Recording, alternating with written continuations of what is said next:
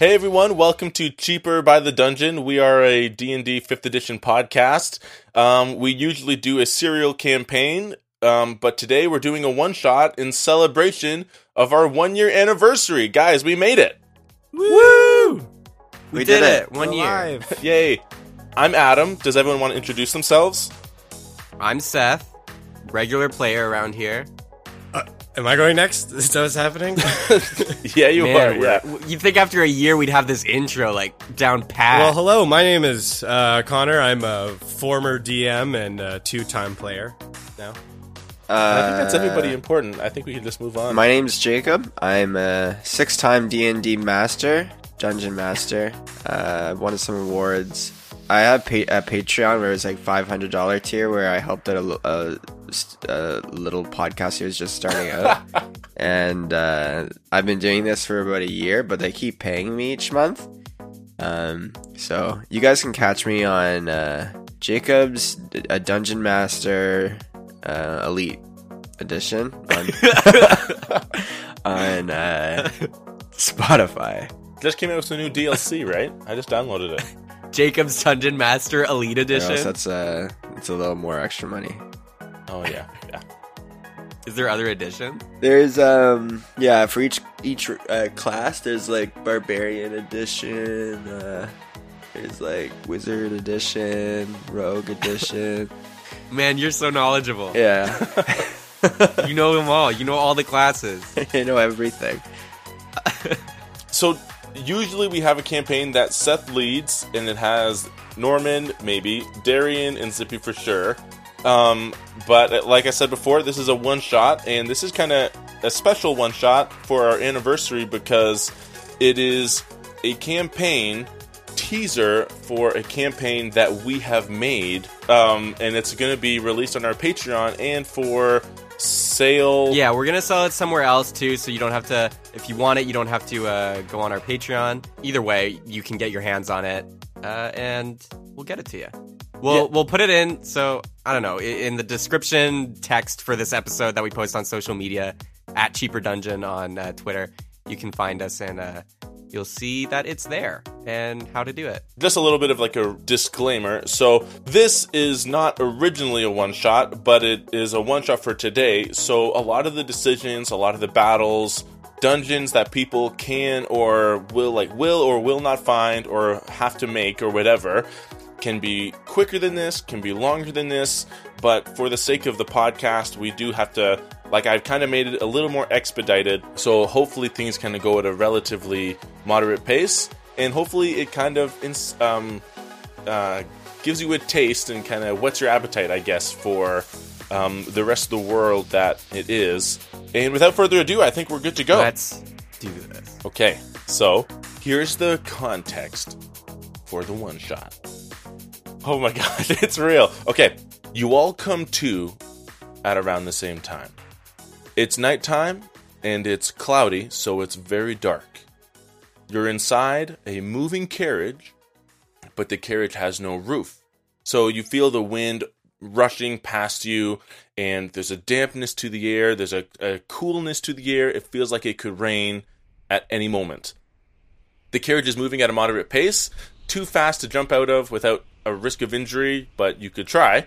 There are 2 horses kind of pulling the cart, and there's a sole driver. He's got like a big dark cloak on. You can't really see much more than that. There's a pole sticking at the front of the cart, sticking up, and you can see something fastened to the end of it. It's a stone that seems to be giving off a dim light, and there's no torches. And the stone has a slightly fungus hue to it, so kind of like a light green, light blue kind of fluorescent or kind of glowing, mushroomy kind of look. I hope that makes sense. As you look around, you see the darkened shapes of trees and boulders rush past you as the carriage is moving. In the carriage with you, you look around and you see 2 other people. You see each other. All right, everyone, let's do some character descriptions, just of what the other people would see when looking at you. So you see me, Ulfric Stormcloak, from Skyrim. In the back of this carriage. No, I'm kidding. No, you see, I am a young woman, 20-something, we'll say. And her name is Poppy Bolton. And she is just a human girl, black, long hair. It's in a ponytail right now. And she's just wearing a super cute sundress. And I'm just kind of sitting there with my legs crossed and just looking at all the rugged and tough individuals around me. I'm pretty clean and proper, though. Like, I don't look rough or tough or anything. And I am a cleric, by the way. Domain of love. Peace. All right. That's awesome, man. Totally not what I was picturing. That's awesome. Okay, Connor, how about you? You see a gray-skinned Goliath with black tattoos that run down his forehead and kind of across each eye to down under his chin. He's got a black beard that stands about an inch off his face and pale gray eyes. He stands about 7 feet, 7 inches, 300 pounds of pure muscle. Holy smokes, he's huge. Under his chainmail, he's got a morning star and a shield with him, and on the shield is a symbol of a dragon, and he is a paladin. Okay, Jake, how about you? Sitting across from both of these people, I refuse to share a bench with them, is Glenberry Tutulio. He's a proud noble, high elf. Stands about 6'3", quite tall. But he looks like he's either never been outside or applies sunscreen hourly. So the Daenerys brother, probably basically. the latter. A proud noble, is just fair skinned, has green eyes, has a slight smirk almost constantly, and refuses to look at anyone in the eye currently. The three of you are prisoners. You know that all of you are prisoners in this cart, and you all are doing. I won't say what your crimes are. In fact, drugs. I mean, out in the podcast, Jake. Anyways, you are all criminals in the past. You can decide whether or not to divulge that to the other people, what your crimes are. You don't know what the other people's crimes are, but you know that they are criminals, and they've accepted the same deal as you. So basically, 10 years ago, a disease broke out like crazy in the province of Keflandin. And Keflandin was a regular part of the kingdom. They did trade. They had elves, dwarves, humans, all that kind of stuff, some wild monsters. It was basically the same. And then, without any explanation, this disease broke out, kind of like the Black Plague, and it was spreading like crazy. And maybe like 200 years before that, this happened before, and it killed thousands and thousands and thousands of people. So the king, knowing this, he got all of his like most powerful mages and wizards, and they basically quarantined with this magical wall, like this whole province region, and the spell was going to last 10 years. 10 years go by, it's not present day, but it's present day for you, and the wall has started to disintegrate and break, and people can go back in. The king wants people to go in and repopulate it, but everything's overgrown and infested with monsters who haven't been threatened by intelligent life for a decade, so no one wants to live there. So the king has started an initiative where criminals can accept this deal, and your sentence will be cut in half if you go live there. So that's the context. That's why you're all here. You guys one day have a some kind of noble walk in your prison cell, and it gives you this deal. He kind of puts a spell on you. You go unconscious, and you wake up here. So now you're sitting in this carriage at night. There are no walls. There's no ceiling. You see the trees rushing past you. Feels like it could rain at any moment. And you look around, and just like Connor said, just like, what's his name? Corey? Kuori. You have your weapons that you had when you were arrested. So he has his Morning Star and his shield. If you have anything else, like herbalism kits or anything like that, that was taken. You just have your weapons and your armor that you were arrested with. You're in this carriage, and you're moving at a relatively fast pace. And you're riding in silence, and it's very dark. Who's driving the carriage? Make a perception check.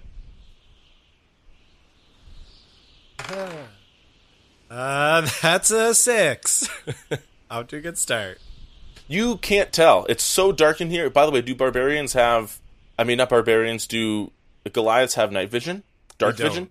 They don't. Okay, yeah. So it's hard to tell. You can tell that it is a humanoid-size person, roughly. They're riding. They're not looking back at you. Their hood is pulled up, and yeah, they're just riding.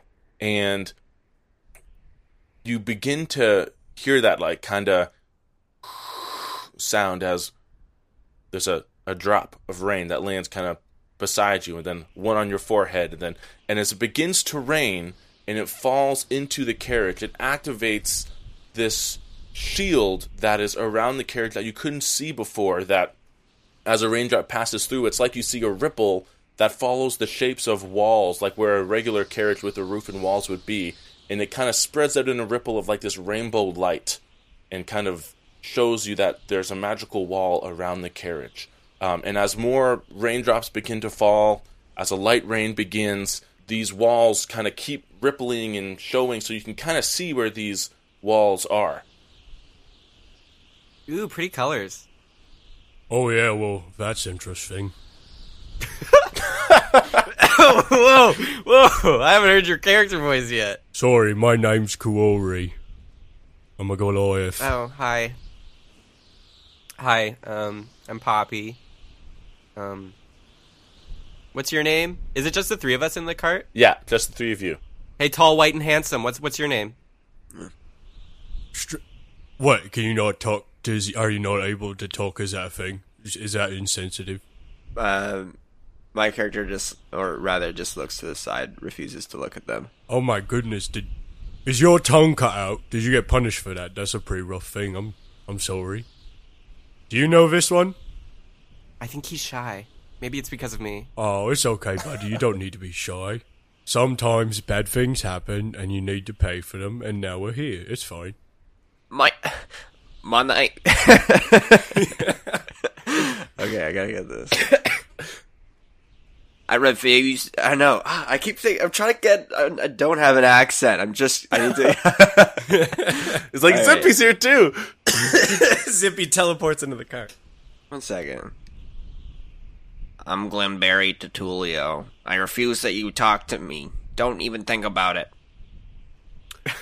Oh, are you one of them there posh little elfie boys? I'm as posh as they come. Well, I don't know if you should be proud of that. I don't like him, but Poppy, you seem nice. Thank you. I am really nice. Alright, so... Alright, let's level here. Why are you here, Poppy? Whoa, okay, straight to the question. Well, if we're all going to be here together, and it seems it's not a very forgiving landscape, I'd rather know who I'm with, actually. Sure. Well, actually, I think I don't deserve to be here, because I'm not really a criminal. Before I got in this carriage and everything, I was a matchmaker for love. It was called Poppy's Poppin' Couples. We had the hottest singles and beauty queens and preteens and all those things. Anyways, so I had a client. They came to me in their hour of need. It begins to rain more now as you talk. Ew. Anyways, it was, working with this guy. He was extremely difficult because he just was ugly in the face. I was going to say that was very diplomatic, but then you said that part, so then... Yeah, so, real, face bad. And anyways, so I tried to find him a match, and then we found someone that could potentially be good, but, they weren't taking the bite, they weren't going on dates, they seemed uninterested in my client. So we thought, the way to win her over would be if he saved her from, like, a really dangerous situation. A streak of lightning rips across the sky right above you, and it lights up everything in that quick flash of that bright blue. And you see, just while you're talking, that you're in the middle of a field that's kind of entering this kind of thick wooded area. There's like a narrow trail that the carriage is headed towards. And as soon as the lightning clears, you don't see anything dangerous, but as soon as the lightning clears, you realize how little this stone is illuminating the way. It seems like the driver is kind of going just by memory. It begins to rain more, too. Sorry, keep going. Jeepers. where was I? Okay, so anyways, we found out where she lived. We set fire to her house so that he could run in and save her in a really heroic way, and they would fall in love. And so he ran inside the burning building. We made sure all the windows and doors were locked so she wouldn't get out before he saved her. And then he ran in, and I was waiting outside, and like a minute or two passed, and then a few more, and they weren't coming out. So I left. Oh. Because I assumed they were, maybe getting it on or something. Hot and steamy. In the flames? Yeah, so... Oh. Yeah, man. I don't know how he didn't get out. It was a very small fire, but obviously it grew. And anyways, I am charged with arson and, double murder, so... Oh. Not deserving. So you're a murderer. Okay, a little harsh. No. I'm a matchmaker. You enter the forest area, and it's not super thick. Like, you can still see through it a little bit. You can see occasional trees pass by. It offers some protection from the rain, but you're soaking wet at this point. So you committed arson and committed double murder, and you were convicted of that. That's pretty hardcore. Technically, yes. Sounds like a pretty accurate conviction. Oh, okay. Okay. That's pretty rough. Poindexter, why are you here? If you're so great. As if I'd tell you. Okay, next. Carrie. It's Kurori. I'm never going to be able to say that correctly every single time. I know you can do it. Come on, say it with me. It's Ku. Who? A. No, O. Three. O. You still said O yet? Carrie. I'm still on O. O. Please, just honestly, you would do so much better in the dating world if you just had an easier to say name. I'm a paladin. I'm not trying to suit out a suitor. I'm quite all right. Okay, what about you, Glenberry? What about me? Maybe I can already see a spark between the two of you. Between who and who? You and you. Okay, sorry to interrupt. All three of you, give me a perception check. 12. Oh, wait. Wait. Glenberry explodes! 10. 22. 14. Okay, 14, 10, 22. Yeah, you guys are all talking, and in the midst of this... Dang it, Seth, what's your character's name again? Poppy. Poppy, yeah. So, Poppy, as you're talking to Kiori, you're, immediately losing interest, and you kind of look off to the side, and even though it's dark out there, you think you see some movement outside of the carriage. Guys? Yeah? There's general movement outside of this carriage. And you start to hear kind of all around you this kind of like these yippings and these small howls kind of breaking out as you've entered this forest. And you hear the driver kind of mutter under his breath, "Oh, shit." And he kind of snaps the reins, and the carriage lurches forward as it kind of picks up pace, and you guys are going faster now in almost pure darkness. Hi, Mr. Driver guy, is there lots of wolves around this area? And he kind of glances back at you and then looks forward again, and he says, "They're not regular wolves.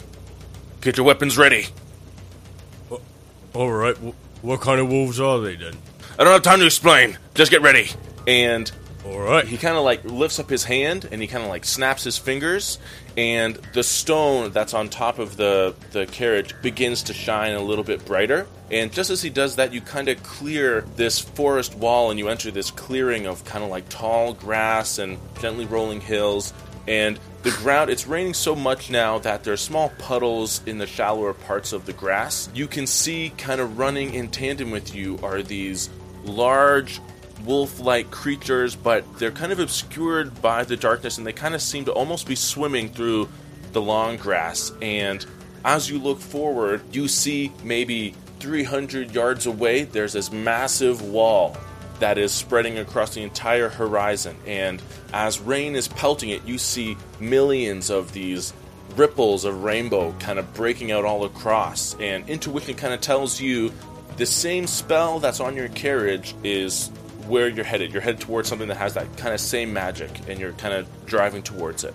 You look around, and you can see 1, 2, 3 of these wolves kind of chasing you. I draw my Morning Star and my shield, and I kind of ready myself on the back of the car.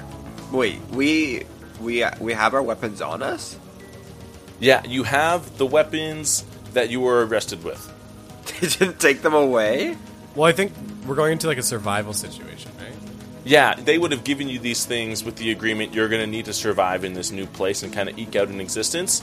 They made you unconscious before you got on the carriage, and then when you woke up, you had your weapons with you. But are we inside the walls or outside the walls?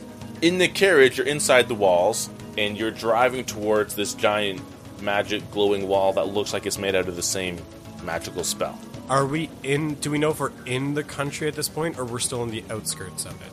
Everyone make a survival check, or anyone who wants to know. I'm rolling so well. It's a 4. 15. Natural 1. Glenn, Glenberry, you kind of look around, and as this forest kind of clears, just intuitively you kind of recognize the forest that you were around, and you think you're getting close to Keflandin, this province. You recognize this wall as some kind of magical barrier that stops certain things from passing through. Rain obviously is getting through. You have a feeling that you're getting really close. To the inside of the country. Yeah. Okay. Well, why wouldn't I just escape then with my weapons? There's wolves outside the cart right now, but you can certainly try. I mean, if you want to jump off with the wolves, go for it.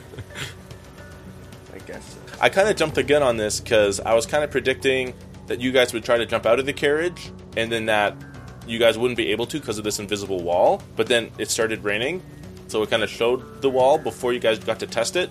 Joe, So it's more of a cage. Oh, so there's a wall around the carriage. I was picturing like we're coming up to a wall, which is the border of the country. Well, there's both.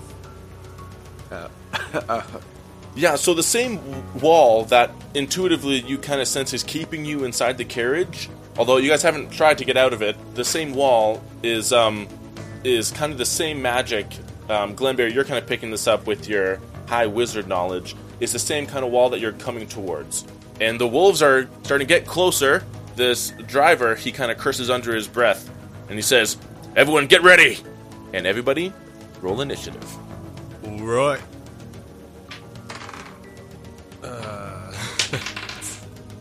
That's a cool 4.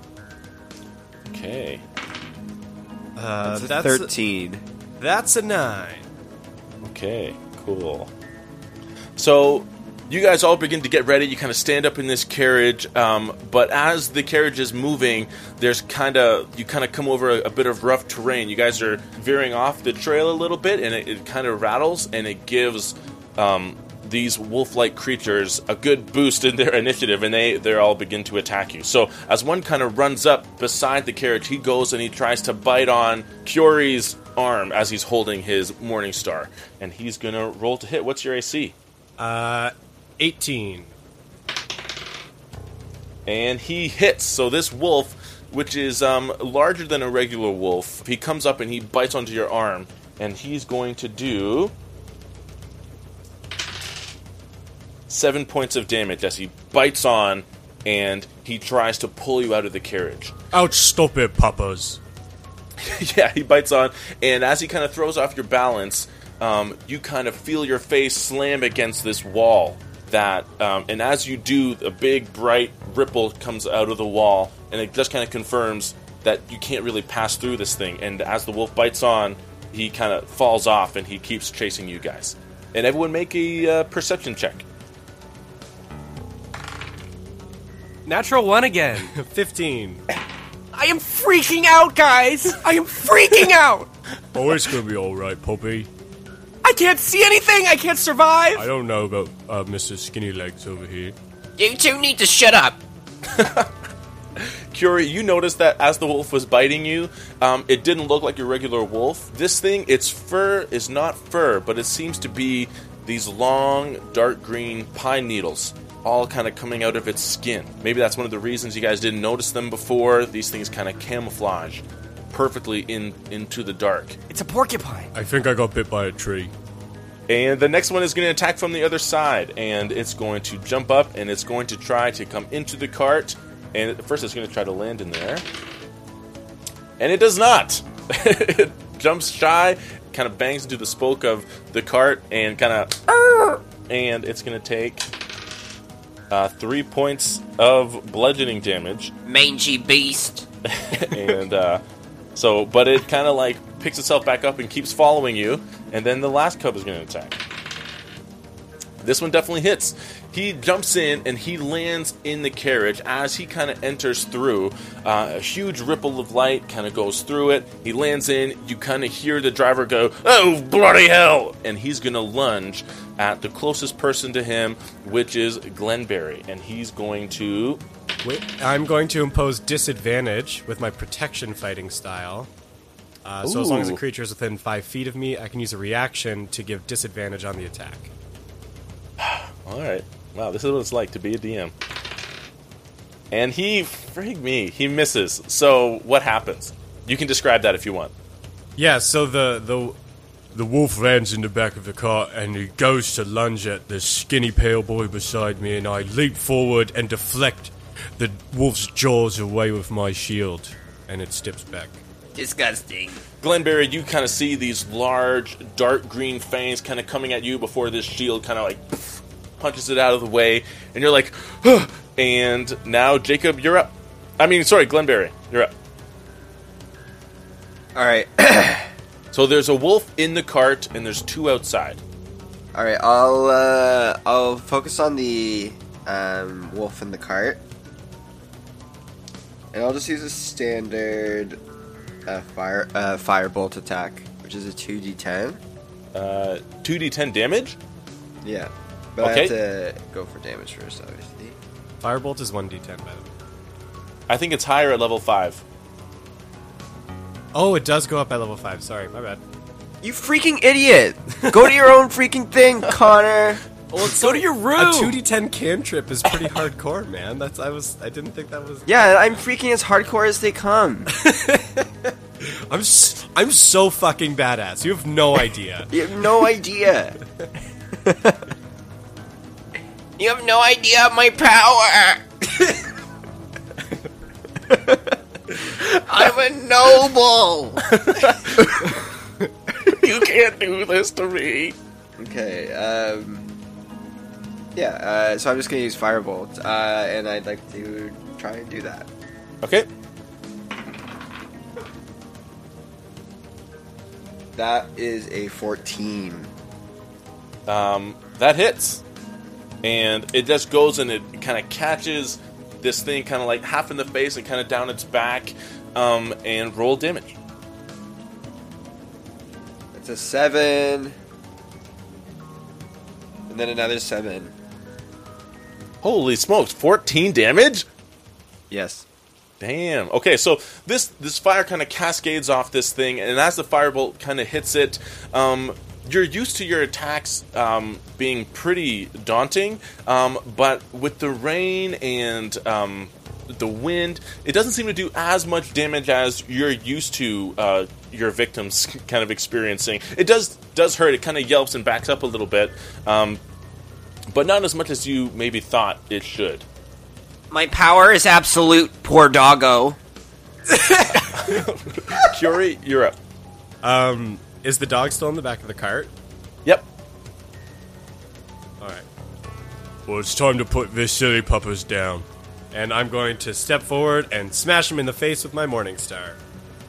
Okay, roll the hit. That's a 20, not natural.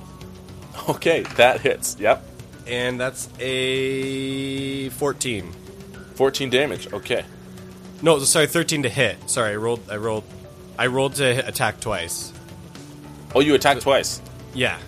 Okay, So okay. 20 So to your first 13. attack hits, second attack just misses. So as you swing your Morning Star, it kind of like bludgeons this thing in the shoulder. The pine needles seem to kind of like deflect some of the damage. It kind of moves out of the way. The second Morning Star thing just kind of cleaves past and smashes into the wall of the carriage. And the carriage kind of splinters a little bit. It's not a very, well-constructed carriage. Roll damage for the first attack. That is 9. Damn. Okay. This thing kind of yelps, and you can see some green blood kind of start to ooze out between all the pine needles, and it kind of snarls at you.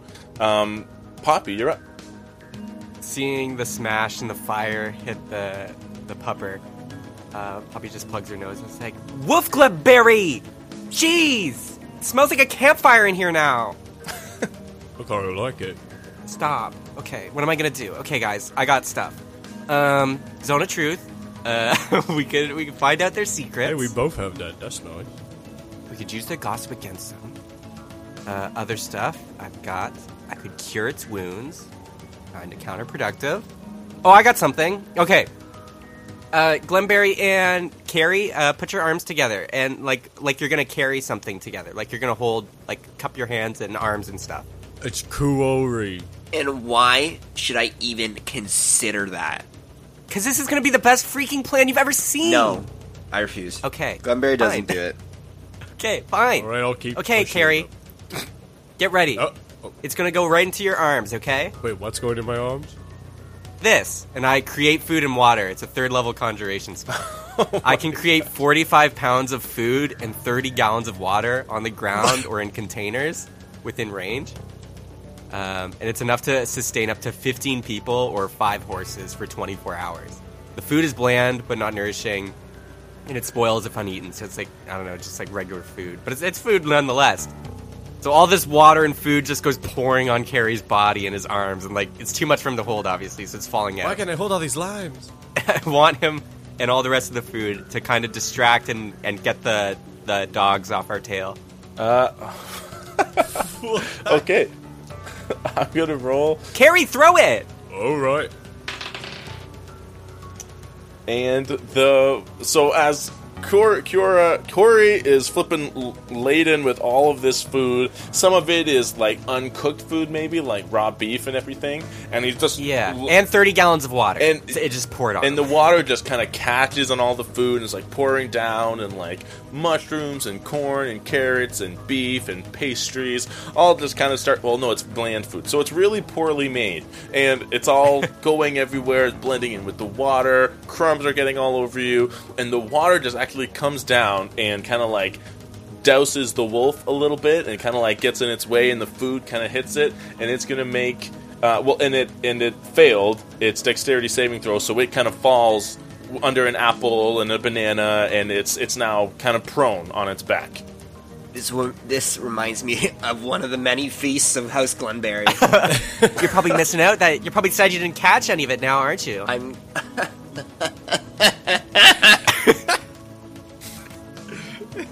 And then, as you guys kind of look up and you guys kind of look for where the other 2 wolves are, the wall is really, really close to you guys. Maybe like 6-10 more seconds or so, and you're going to be passing through.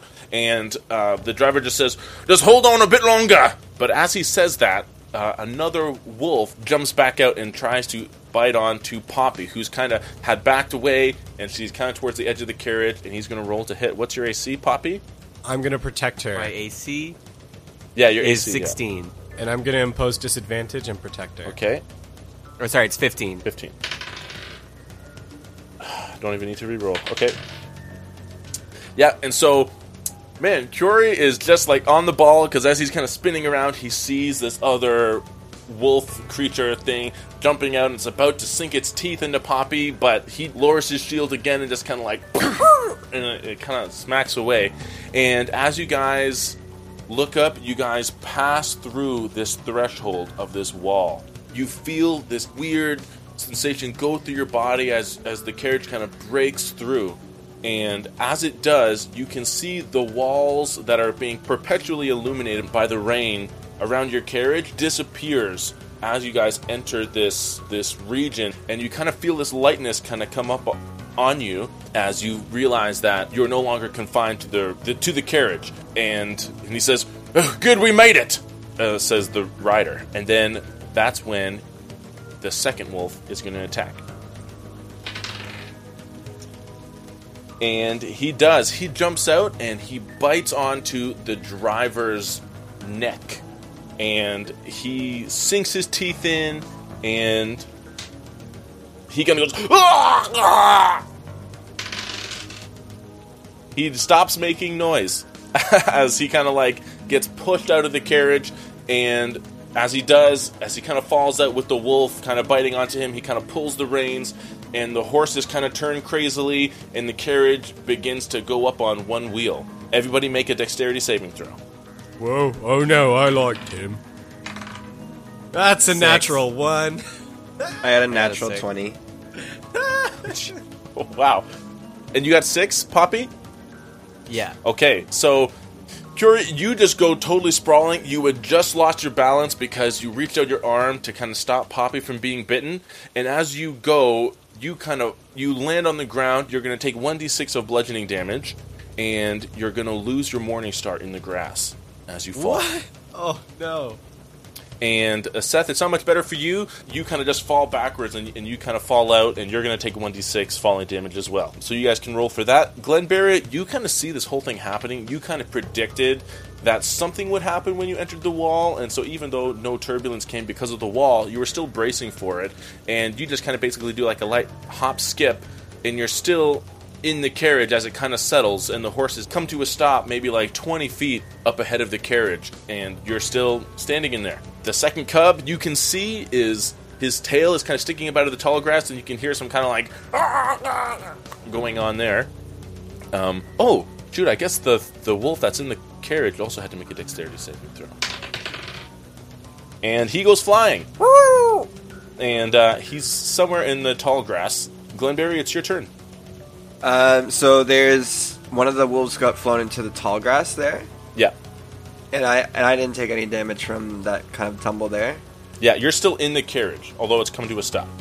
It's because of the butt muscles I've developed for sitting on my dad's throne all over these years. My own little throne beside his throne, right? Yeah. And so like I was able to perfectly clench just enough that I didn't move a single muscle. You grabbed onto a post with your ass. And you're like wrapped around it, just like it's like a third hand. Observe regalness, fellows.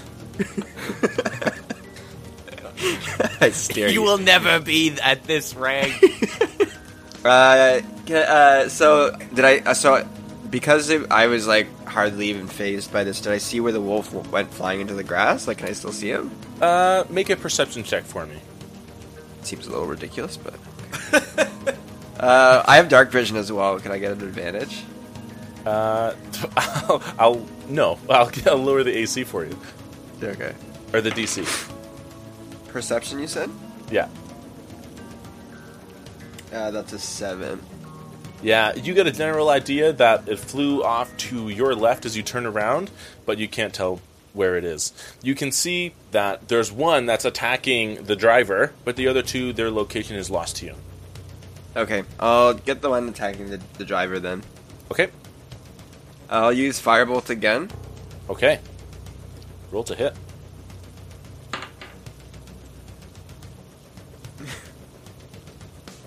There's a 4. You shoot, but you're feeling your butt is clenched so tight that you don't really have the flexibility, and the firebolt just kind of strays off, and it kind of lights up the night. My arms are a little weak. I have yet to hold Dada's scepter. It's too heavy for the prince. Jura, you're up. Having dropped my morning star, I'm gonna dig around in the grass to see if I can find it. Do an investigation check. That's a straight 18.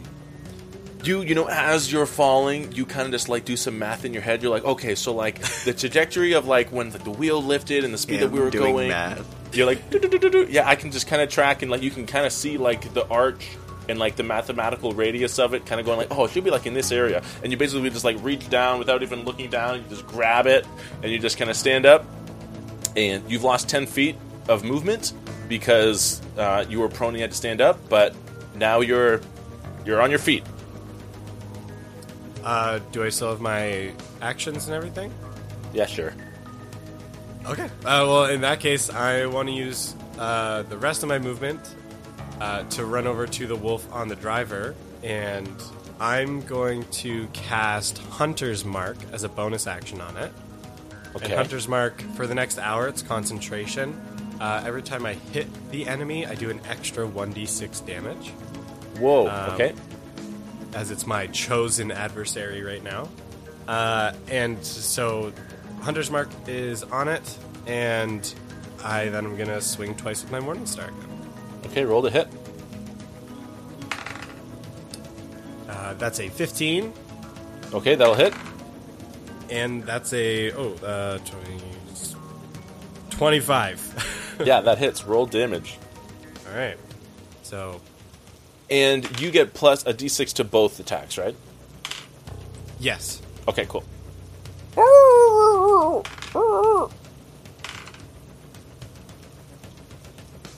That's 26 points of damage. Holy! 26? Well, it was 2d8 plus 2d6 plus 8. So you basically run up to this thing, and it's you can hear some kind of struggling and hear some like, oh, stop, please, help. You just kind of swing your Morning Star where you see like the hollow spot of long grass, and you feel this like sick kind of crunch. You hear this painful yelp, and then you just kind of bring it back again, and you bring it back the other way. You hear this yelp kind of get cut short. You kind of stand and you smell like tree sap and pine needles, and you're being kind of like soaked in blood, soaked in rain as you stand there with your Morning Star and your shield, and there's a dead thing in front of you. Why are the trees eating people? Poppy, you're up. I'm lying face down in the dirt. I'm dying.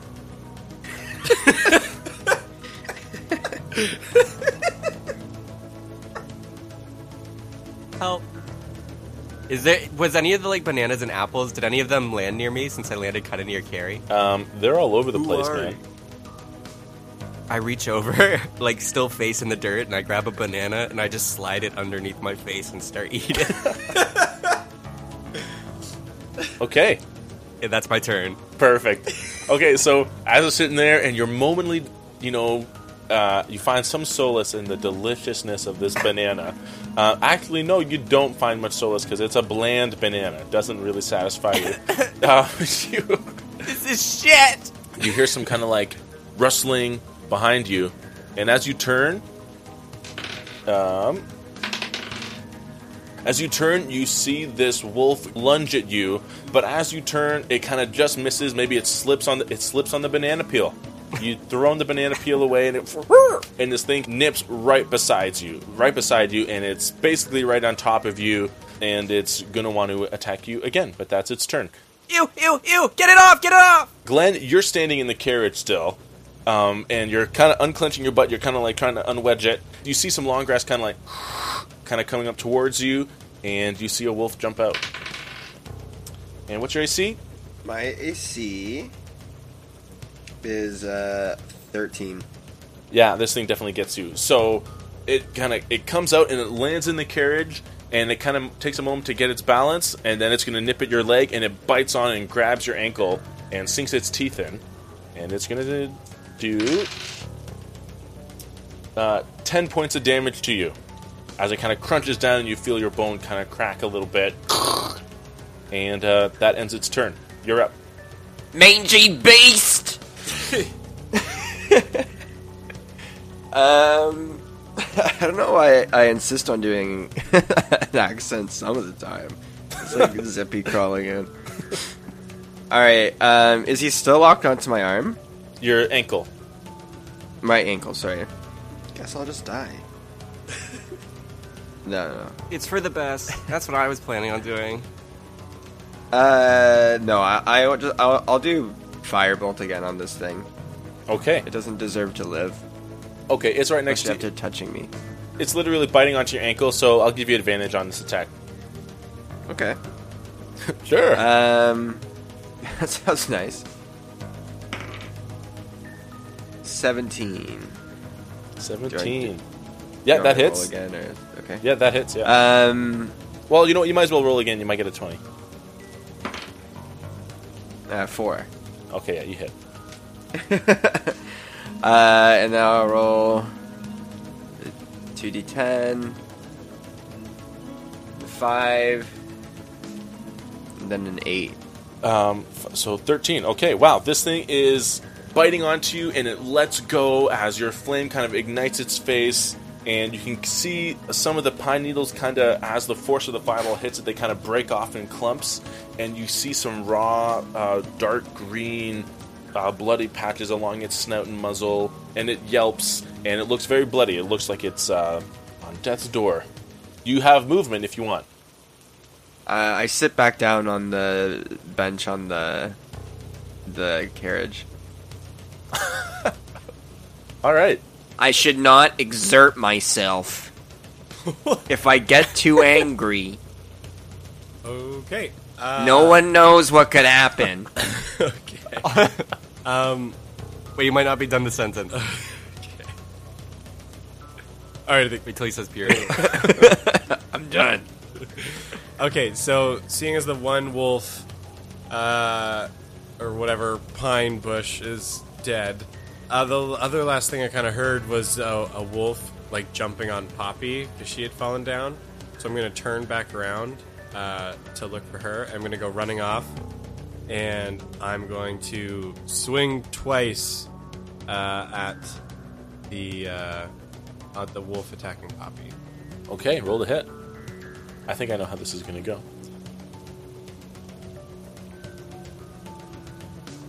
Just reading something. I should have done.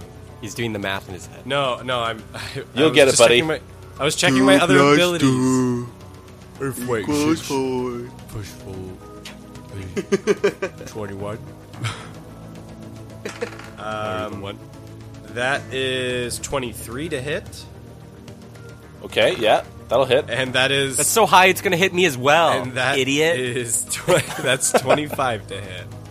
Yeah, so you basically come in and you bring your maul down, or your morning star down. 1, 2, roll to hit. Roll damage. That's 18 Altogether? damage.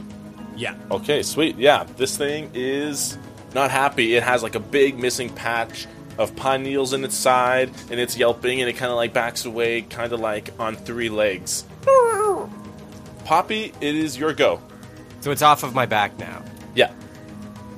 I'm still like face down in the dirt, and I'm like, I'm just yelling into my half-eaten banana in front of my face. I'm like, I had it under control, and I reach over. I just like look out of the corner of my eye, and I reach my hand out, and I cast Sacred Flame at the wolf. Nice. Okay, roll the hit. So the target must succeed on a Dexterity saving throw, which is a DC of 15. Oh, right. Okay. Or take 2d8 radiant damage. It saves. Okay, well it takes half. Does it take half? So screw I'm you! not sure if on Sacred Flame it does. Actually, no, I don't. I think it misses. Sorry, man. Yeah, it just says it either succeeds or takes the damage. So. Yeah, it doesn't. If it's a cantrip, it's just no damage. Well, fine. You're too busy going down on your banana, man. So that's. Sorry, that sounded way worse than I meant it to. So then, It was the flame from my heart. yeah. So the Sacred Flame kind of shoots off. Do you do anything else? I stand up from the prone position, and I'm just like, just Carrie, take care of it. I'm done. I'm done with this. And I try, like, I'm getting ready to walk away.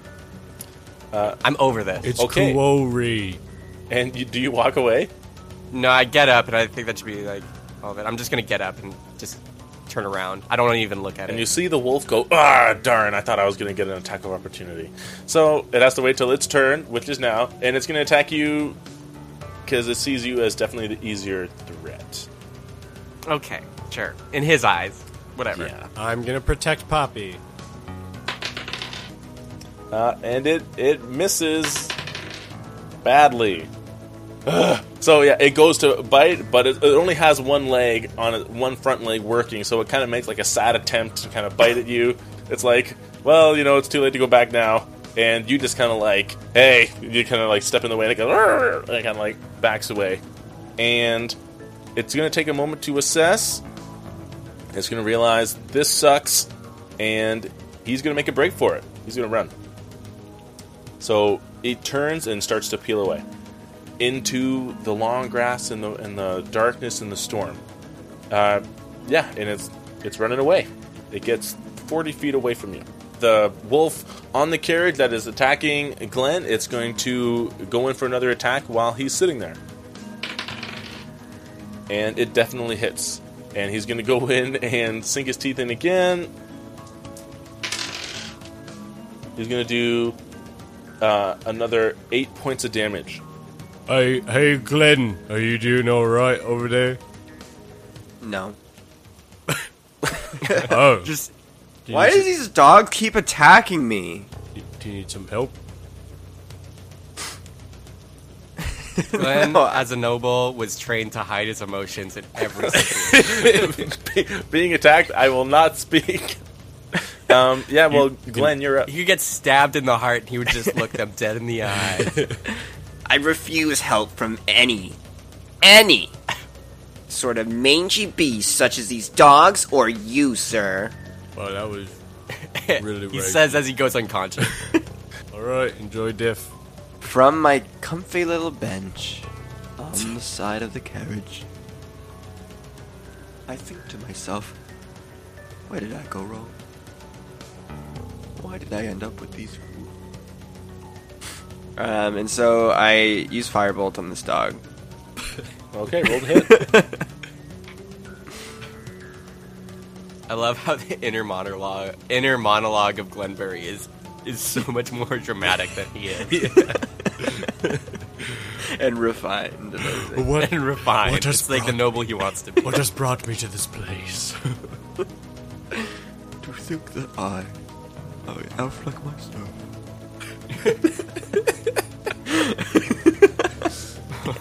Die! Die! Alright. Firebolt, DM! Yeah, roll the hit. The 16! Okay, that hits. And now I roll 2d10s. Yeah. It's a 6 and a 6. Boom. You light this mother up, and it just... And it kind of collapses on the carriage. Or you know what? The fireball's so strong, it just kind of... And it falls out of the back of the carriage, and just starts kind of like burning in the long grass, and the flame starts to die as the rain continues to kind of douse it. You look around, and there's a peal of lightning just streaks across the sky, lights everything up in that kind of bright blue just for an instant, and you can see the wall kind of behind you that's still getting lit up by all the rain. You see forest to your left and right, and you're kind of in this clearing, and there's more forest kind of behind you where this trail leads, and you see, you know what, make a perception check for me. Everybody or just Glenn? You know what, yeah, everybody, why not? 18. 15. 10. Poppy, you don't see this, you're like looking away, arms akimbo, like, but the both of you guys, you see this first wolf kind of running away, and it kind of comes up out of a clearing of tall grass, and by now it's 70 feet away. It kind of comes to a stop, and you see on the crest of a rolling hill, right outside of this magical wall, kind of where you came from, there is a large beast just sitting there, and on top of it is another creature. And who rolled the 18 again? I did, Glenberry. Through this this shimmering wall, you can see that it is a warg, and there's a goblin sitting on top of it.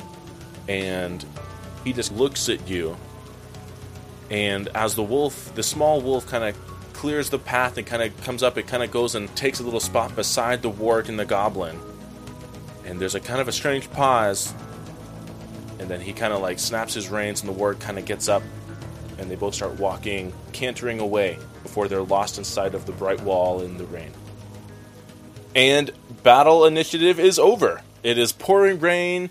You guys are soaked.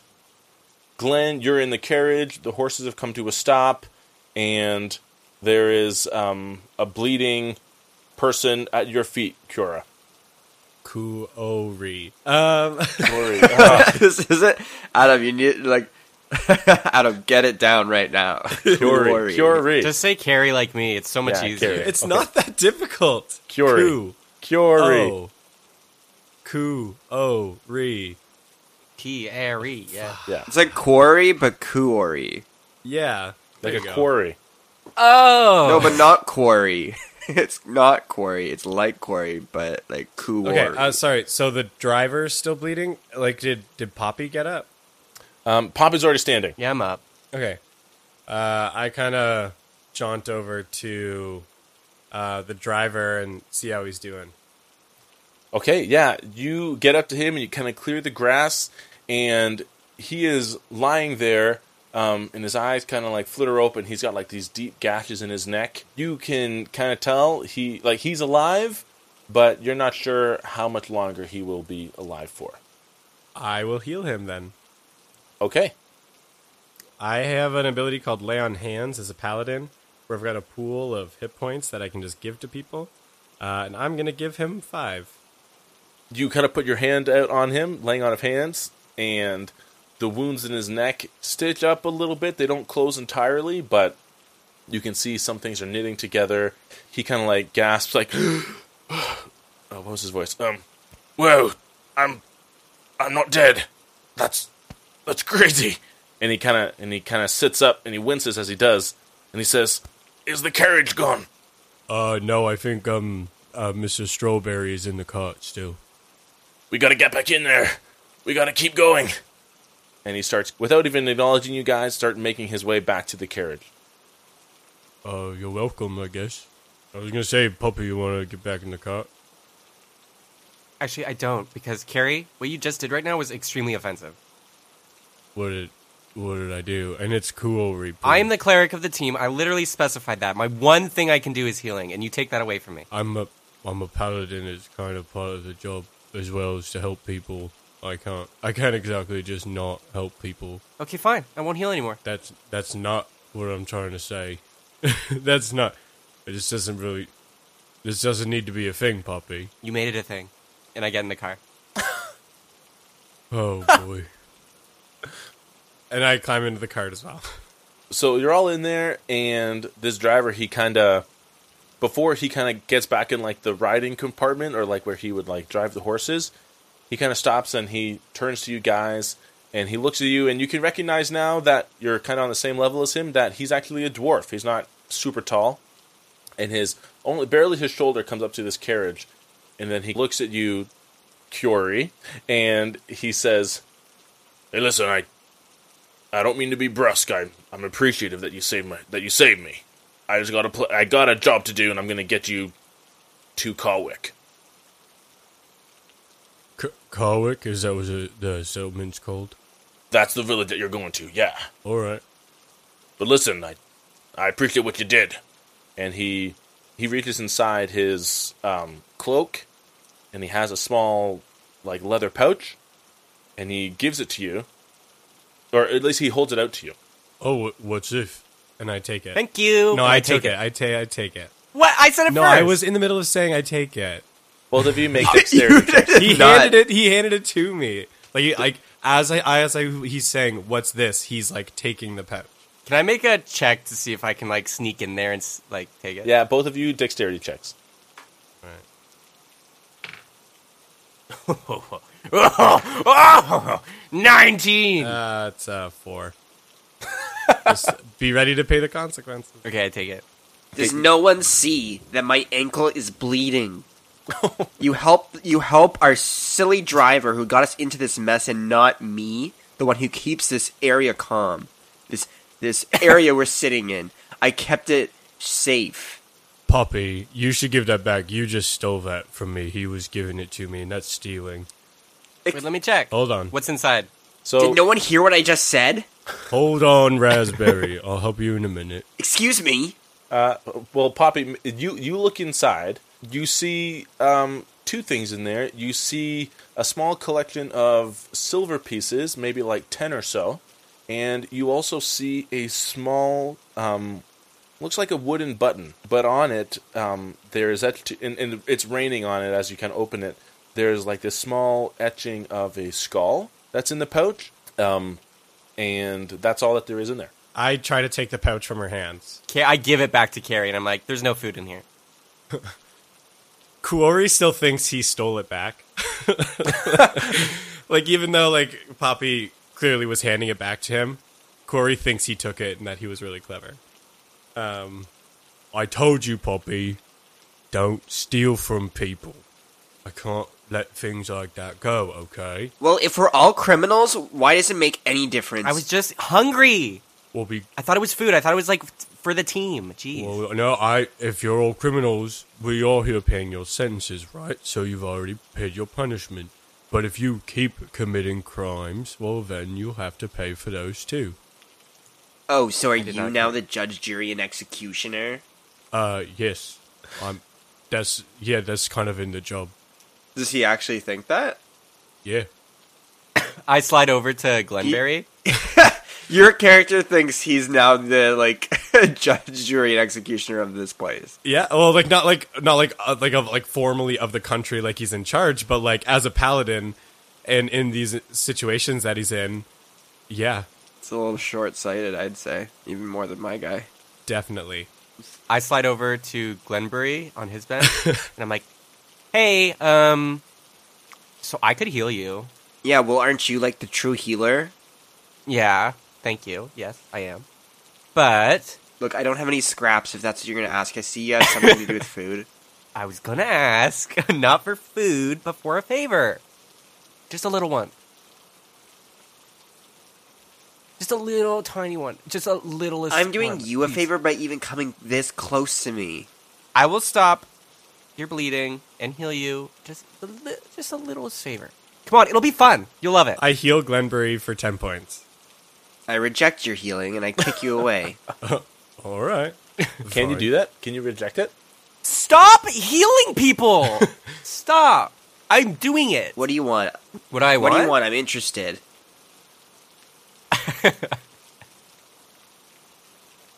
I just saw your butt moves.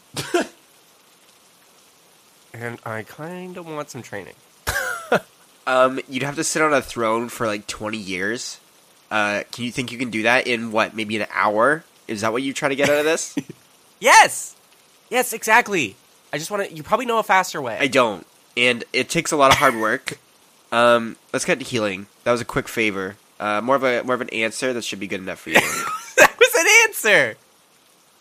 Come on, okay, fine. How about... And I whisper into his ear... You just do a little shoplifting for me. I'm not a criminal. Okay, how about gold? Oh, so now you want my family's treasure? Is that it? I'm trying to get... Okay, So you fine. are a thief. Okay. Can I just redeem a favor at Big some boy, point? Paladin, get over here. Yeah. I'll accept your healing now. Okay, no, Okay, I'll do here it. we I'll go. do it for free. I'll do it for I'll free. heal Just him let me for- do I heal him this. for 10 points. No, I'm healing heal him. for I 10 want to points. heal. I want to cure. No, I hit his hands away. I tried to No, hit his hands I away. heal him from for 10 points. I want it. Can I try to hit his hands away? By your rules, I already said I did.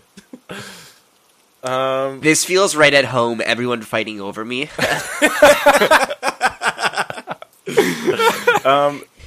Just proves Can I I'm try to loyal. hit his hands away so I can be the one to cure him? You can try with disadvantage. Dexterity.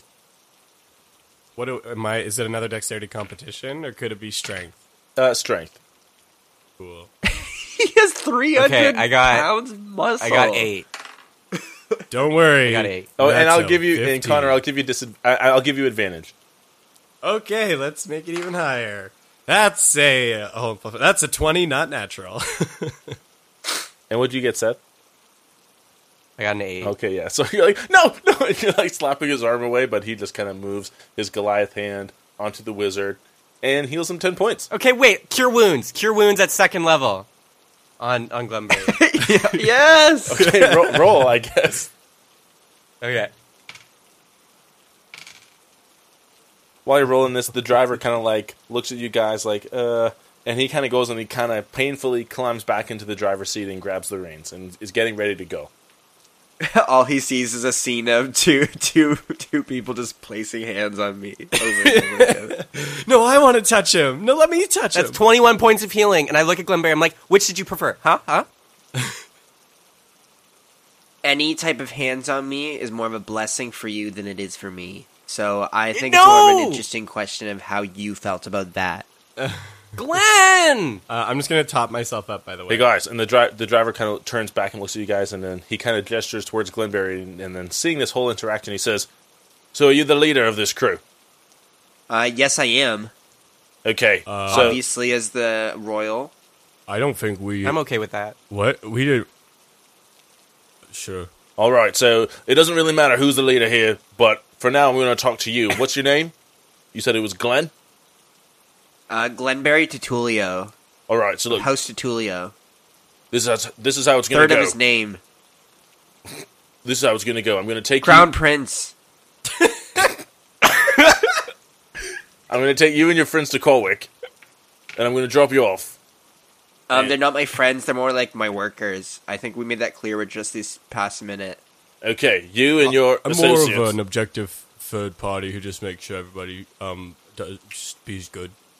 You both. But you're the worst I'm of them glad all. to have you both on board. Listen, we're going to get to Colwick. I would appreciate it if you didn't tell anyone about this attack. Why would you be out of a job? He kind of pauses, and he just pauses. He says, "It just wouldn't look good for me." I'll have you know that if I find any officials who are in charge of this operation, that they'll be hearing from me immediately about this. My ankle. But Glenn, you were healed. It's Why should I do anything for you when you haven't even done anything for us? Why? In what world does that even make sense? roll an intimidation check for me. Royal intimidation. I Dun, dun, dun, dun. impress even my enemies. That is a 16. Okay, yeah. He says, "Now listen. I'm sure we can work out a deal. Tell you what, when we get there, that crystal," and he shows you this stone kind of hanging up on this lamppost. He says, "You can have it. You'll need it where you're going." And how about your tongue as well for talking to me like that? He kind of turns and he snaps the reins, kind of recognizing that talking to you is not really a good idea. And the cart kind of lurches forward, and you begin traveling. And for the sake of the podcast, you ride for a couple more hours, and then you kind of crest this hill, and you see this modest town spreading out before you called Colwick. There's no walls. It's just a collection of maybe 100 houses or so, and a couple of buildings of 2 stories. And there's a river kind of cutting right through it. And from where you are, you can see there are like maybe 3 or 4 bridges there. And that kind of go throughout the city, or the village. And as you guys ride closer, the sun is beginning to rise. And that's where we're going to take a break.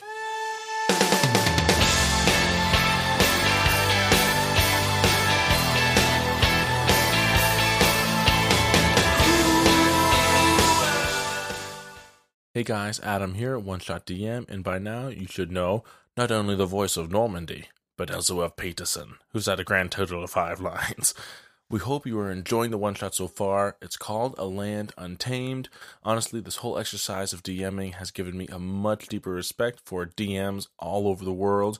This is my first time DMing for this crew, and it's one of my first times DMing ever, and all I gotta say is to all the DMs out there, we at Cheaper by the Dungeon salute you. You guys deserve a round of applause. Couple quick announcements. First off, we're doing a giveaway. Who doesn't like free stuff? Are we giving away dice? No. Player's Handbook? No. A Cheaper by the Dungeon calendar with all of us posing in it? No. That's next month's giveaway. So, starting today on Twitter, we're giving away minis of the Cheaper by the Dungeon crew. Not the actors, but like the characters. Darian, Norman, and Zippy. They look awesome. Hand-painted. Normandy obviously looks the best because he's a flippin' demon lord, but the others look great too, and we're giving them away for free on Twitter. So go follow us there, and there's instructions on our Twitter page.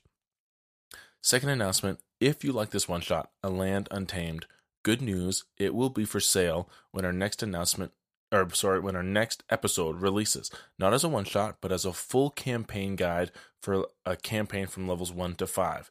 That means notes for the DM about the NPCs, their backstories, lore for the kingdom, hidden loot in the world with homemade items, homebrew monsters made just for the province, maps, and more. At least that's the goal. Knock on wood. It is a lot to tie together. If all goes well, that means it will be available for download as a PDF, both on our Patreon page and as a flat-out purchase on our website. Details will come out in more detail on our next episode. Which brings me to announcement 3. I goofed. Our next episode is not coming out next Tuesday. Unfortunately, with the launch of A Land Untamed, as well as the one-shot, we just aren't able to swing an episode next week. But we will be releasing our next regular episode the Tuesday after, so September 24th, and we'll be going back to our every other Tuesday schedule after that. Fourth and final announcement is we have a new sponsor, and it's you. So not really new, but still our sponsor. As always, your 5-star reviews on your podcast platform of choice helps us more than we can say, because online it is the one thing that helps us more than anything else to spread the word of Cheaper by the Dungeon. And even better than that, if you've enjoyed this one-shot episode so far, or you're a regular listener to the show, you should tell your friends about it. And you should tell your family about it, because if you like it, they'll like it too, because they love you and the things that you like. All right, guys, that's everything. Thanks for listening, and back to the one-shot.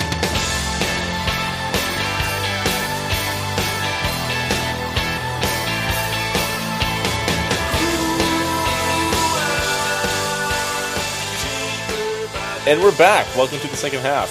So you guys are kind of coming down this hill, going into this village. You can kind of see this river running perpendicular to the angle that you're kind of entering the village at. You notice first, like right away, that there are no walls. There's a couple small smokestacks rising up. Immediately, the carriage kind of turns to the left and kind of circles around the village until it gets to a bit of like a bigger road kind of entering. And it's like the main entrance. And he kind of stops. And he gets out of the carriage and he says, "All right, welcome to your new home. I don't know how long, excuse me, I don't know how long you're going to be here, but this is where you're living. You're supposed to go in there."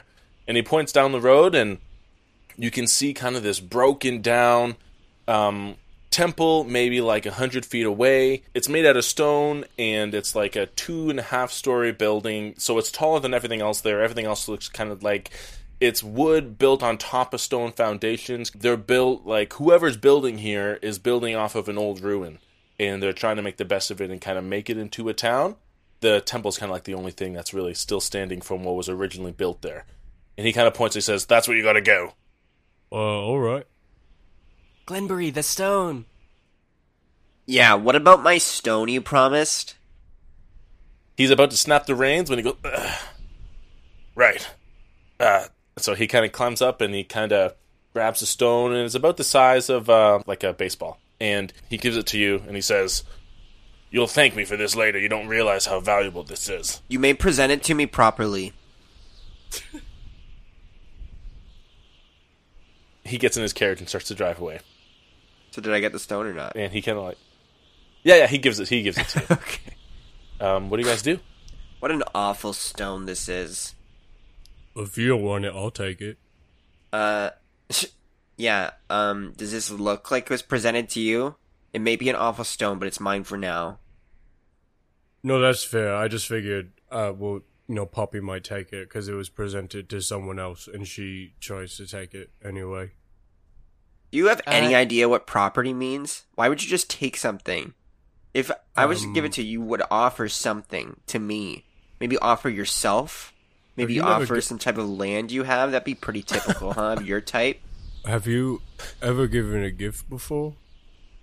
Yeah, I'm giving a gift of my presence to all of you right now. I'll take that as a no, then. Yeah, Poppy, make a perception check. 10. 10. Okay, so you don't notice them until they're almost right on top of you guys, but you kind of look over as the other two are kind of conversing. You look over and you see a dragonborn woman walking up to you, and she's got like a cream or like a beige colored cloak draped around her, and you recognize her right away as another cleric. Not the same deity as you, but in the same kind of realm of teaching. And it looks like she's come out of the temple, and she says, "Oh, it looks like we have new villagers. Hello, my name is Korth." Where did you come from? I didn't even notice you come up on me. Don't do that. I'm so sorry. I didn't mean to startle you. And she kind of gestures back to the temple. She says, "I'm from there. We knew that we were supposed to get new villagers soon, but you guys are early. You're not supposed to arrive for a couple of hours. Where's Sengris?" Is that the cart guy? Yes, lovely man. Yeah, he left. We had a little bit of a run-in with some trees that were trying to eat us. What? Is he okay? Well, he got bit a little bit. She looks very concerned. But I healed him with my superior healing skills. Yeah, we healed him together. I healed him with my superior healing skills. And, Anyways, he went on we his are way. the 3 villagers you're looking for. Where's the red carpet? Well, no red carpet here, as I'm sure you're aware, we're all criminals, and we kind of have to make the best with the hand we've been given. If you guys will come with me, I have some soup on for you guys that you guys can eat. It's made from, like, really organic vegetables and potatoes, a little bit of venison that we had dried. 2, please. Tarragon on there, too. It's going to be really yummy. I follow. Yeah, and she starts walking towards the temple, and you can see, just like kind of in some of the houses, you can hear some people stirring, some people kind of snoring. Maybe one room is lit with a small little cooking fire in the chimney, and she kind of leads you guys to the temple. As you guys go inside, you notice that there are a bunch of old kind of like columns kind of leading up to the main entrance, and a lot of these columns are broken down and worn with rain and wind, but there's a couple that are still unblemished, and they look like they have statues of some like paladins, and another one has like a statue of a fighter with like these long swords, and they're carved beautifully. And she kind of leads you right through into this huge kind of sanctuary. All the chairs are pushed off to the sides. A lot of them are broken anyway, and up at the front dais, there's a little campfire, and right over it is a big cast iron pot, and you can smell something delicious coming from there. I could go for a snack. I'm gonna walk over to the smell. Excuse me, could I have a little bite to eat? Yeah, well, of course, here. And she grabs like a little hollowed out wooden bowl, and she kind of ladles some soup in for you, and she says, it's not as meaty as I would like. We don't have any hunters right now, so we kind of have to take what we can get. And she kind of holds the bowl out to you, and she kind of waves the other two, Glenberry and Poppy, in, and says, do you guys want some? 2, please. Like 2 bowls for you, or 1 for each? One is for a friend of mine. Yeah. Okay. And she just kind of grabs these 2 bowls and kind of serves them, and then hands them to you guys and gives you some spoons. And then she kind of sits down and nurses the fire a little bit, and gestures to the spots around the fire for you guys to sit down with her. I gotta go bring this other bowl over here. And I go around a corner and I eat it really quickly. They loved it! And I come back with 1 bowl. She kind of gives you like a bit of a surmising glance, but doesn't say anything. Who's your chef de cuisine here? I am actually. Hi, name's Korth, and it's a pleasure to meet you. I hope you like the soup. Do you want some? And she's kind of already pouring some into a bowl. Soup? What's the soup for today? Well, it's a lentil and barley base, with some chicken stock in there. Chicken stock? So it's like a brothy soup? Yeah, that's kind of my favorite. I didn't say I was sick or anything. How about more of a hearty soup? Well, I'll tell you what, the moment that the potatoes are ready for harvest, you can get your heartier soup. And if you want more meat, you can sign up to be a hunter and go catch some. There's meat in this soup? A little bit. So it's like a stew. There. Sorry, 1 sec. Glenbury, do you want something special made? I'm a great cook. Yes, I'll have a celeriac soup with a basil oil on top with some chives. Okay, awesome. And I go over and I'm like, do you have another pot or like fire and stuff to cook with? This is kind of like my shtick that I do to welcome new villagers. Well, you can dump this one out and I'll just reuse it. Well, you don't need to dump it out. I'll eat it. That's all right. Okay, dump it in him. Okay. I have some bedrolls here, and she basically kind of is like rolling out these like straw mats for you guys, and she says, you guys are welcome to stay here, and the sheriff and the mayor will be here in a couple hours. Again, they were expecting you guys a little bit later. You guys must have had an expedited trip. and I can either stay here. I had a bedroll out for Sengris, but I guess he's not going to be here, so I can stay here and keep you company, or I can give you guys Wait, some who's space to employed get you? adjusted. Are you like a criminal like us and you just are doing this for fun, or is someone employing you? Well, we're all criminals of some kind. That's why we're here. What are you in for? So you're a criminal, and you set up the shop in what, like 2 days? No, I've been here for a few months now. A few months? Yeah, I guess I was a top pick for this settlement campaign. So I just kind of rolled with it, you know. You What are rolled you in with it. for? I don't want to talk about it, and one of the laws of this place is that we are not forced to divulge. The only person that knows our crimes of the past is the sheriff. That's his responsibility. He is not allowed to divulge that information either, so that's a nice little tip for you guys, by the way. If you don't want people knowing what you did, you're not pressured to do so. Is he like a self-proclaimed sheriff then, or like, sorry, he wasn't assigned to be here. He's just he just decided he was sheriff. He kind of. I mean, when he got dropped off, he definitely had some military background. He's kind of like was a general, I think, and he was guilty of like war crimes. I think that's the rumor, but again, he didn't divulge it because you don't have to. So he keeps everyone safe. And then there's the mayor. Safe from what? Whose name? Well, I mean the terrors out in the wilderness, all the monsters. I mean, she kind of leans forward and she says, I mean, I'm a cleric, but I really like to stay in here because it can be really dangerous out there, especially at night. Well, have you ever tried to escape? There must be hope, you know? How do we get out of here? Well, you have to do your time. Time? You're happy with that? I thought you criminals would be a little more creative than doing your time. You're literally the rebels of society. And you're here making soup? She kind of looks like a little offended at that, and she says, this soup has won awards. I'll have you know. Not you know what? here. You can sleep alone. I don't see any awards around your neck, on the shop side, anything. Look, You're Blackberry. kind of like shouting out at her. You're kind of shouting out at her as she kind of stands up and she's like starting to wipe a tear from her eye. And she's like, you know what? I can see that this is not a good time for you guys. I'm just going to leave. Please sit down. I've been enjoying the soup. Blackberry, can you please just let it go for like a minute? You're just as much as criminal as everyone else is. You're here. No, I'm Everyone's here to not. do their You don't time. know that, and that's unfair for you to judge. As someone who Blackberry. calls themselves a judge, jury, and executioner, you should know. Blackberry, I've stopped listening. I just let her welcome us. Let's just be nice. Do you know what? I will let Glenberry, you roll. Both of you roll charisma checks, either intimidation or persuasion. I'll do persuasion.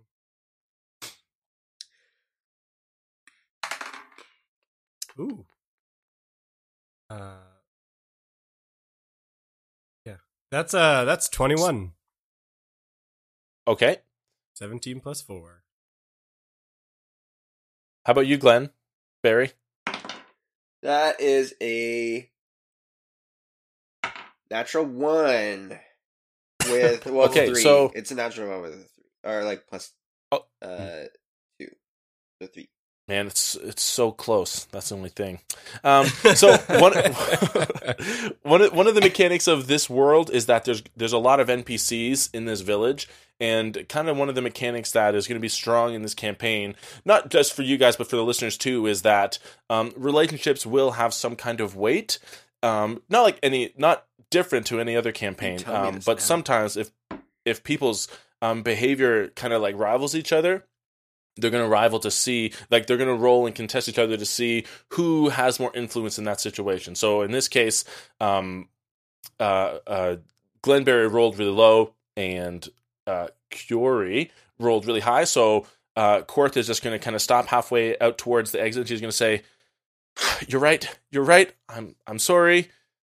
I can tell that you guys are stressed. Listen, it's my job to make you guys feel welcome. I'm the cleric here. Always looking to expand. If you over there, miss, I can see that you have had your time in the cloth as well. Maybe we can collaborate. We can expand. You know, I'm always looking to. Am I there or am I in the kitchen? Well, it's all just kind of one room, Oh, but you're like maybe behind a pillar. okay. And then she says, But you guys can take a short rest, and I can do some healing for you guys, if you want. Does anyone want a top up? Do not offer that. Yeah, in this I house feel like my the presence. fact that you offered us soup first and then healing later makes us think that your soup is better than your healing, and your soup, from what I can tell, has not been that great. I'm all healed up, by the way. Thank you for asking. I mean, I'm of the opinion that, a good meal lowers everyone's defenses, makes everyone feel great. So, I mean, sorry for that, but if you guys are good, I'm just going to leave, unless you guys need healing. I'm all good. Thank you very much for offering. Yeah, we're topped off, as you can tell. That is my role, my job. Everyone in this town should know that if they want any healing of any kind, they come to me. Oh, so you want to step on my turf? And Well, I thought your turf was Jesus. soup making. You can't do one thing or the other. you get one. You get one. I'm leaving. If you don't want to do soup making anymore, then yes, I'll be the soup maker and you can be the healer. Oh, that's... she turns and kind of like half runs, half walks out of there, and you three are alone. You don't see the royal carpet cleaner also being the royal scepter holder. I You don't have think one you guys are job. You guys are not very nice. He was just offering us some food and some health. I don't think you need to be rude about it. We don't need anyone because you have me and I can do literally anything. Watch, soup. And I do the create food and water spell again. And it just goes all over the floor in the kitchen. And I'm just like, and I start like pooling it up and pouring it in the pan and like the pot. And I'm like, Glenn, is this like close? And and 4 hours pass or so. You guys can you guys can roll some hit dice if you want for a short rest. If you're an elf, you can make that a long rest, and then because you meditate if you choose. And do you guys do that? Does anyone rest? Yep. Okay, you guys can roll that. And kind of as the sun is kind of cresting over some of the trees, you're like and it's morning. It's like officially morning. Da-da-da-da-da, the Ocarina of Time daylight song plays out, and shortly after you hear some kind of like some horses kind of canter up to the entrance of the temple, and you see two people, or you hear two people quietly conversing as they get off their horses, and you can hear them approaching the entrance. Guys, why did nobody clean up the kitchen? Well, you weren't making it. I thought you would clean it up. Yeah, well, the chef doesn't clean up I've after been themselves sleeping because they're doing the I've been hard sleeping job. for the past 4 hours after all that soup. I can hear people are coming and they're going to see we're a mess. You are. Hello, a mess. it is a pleasure to meet you.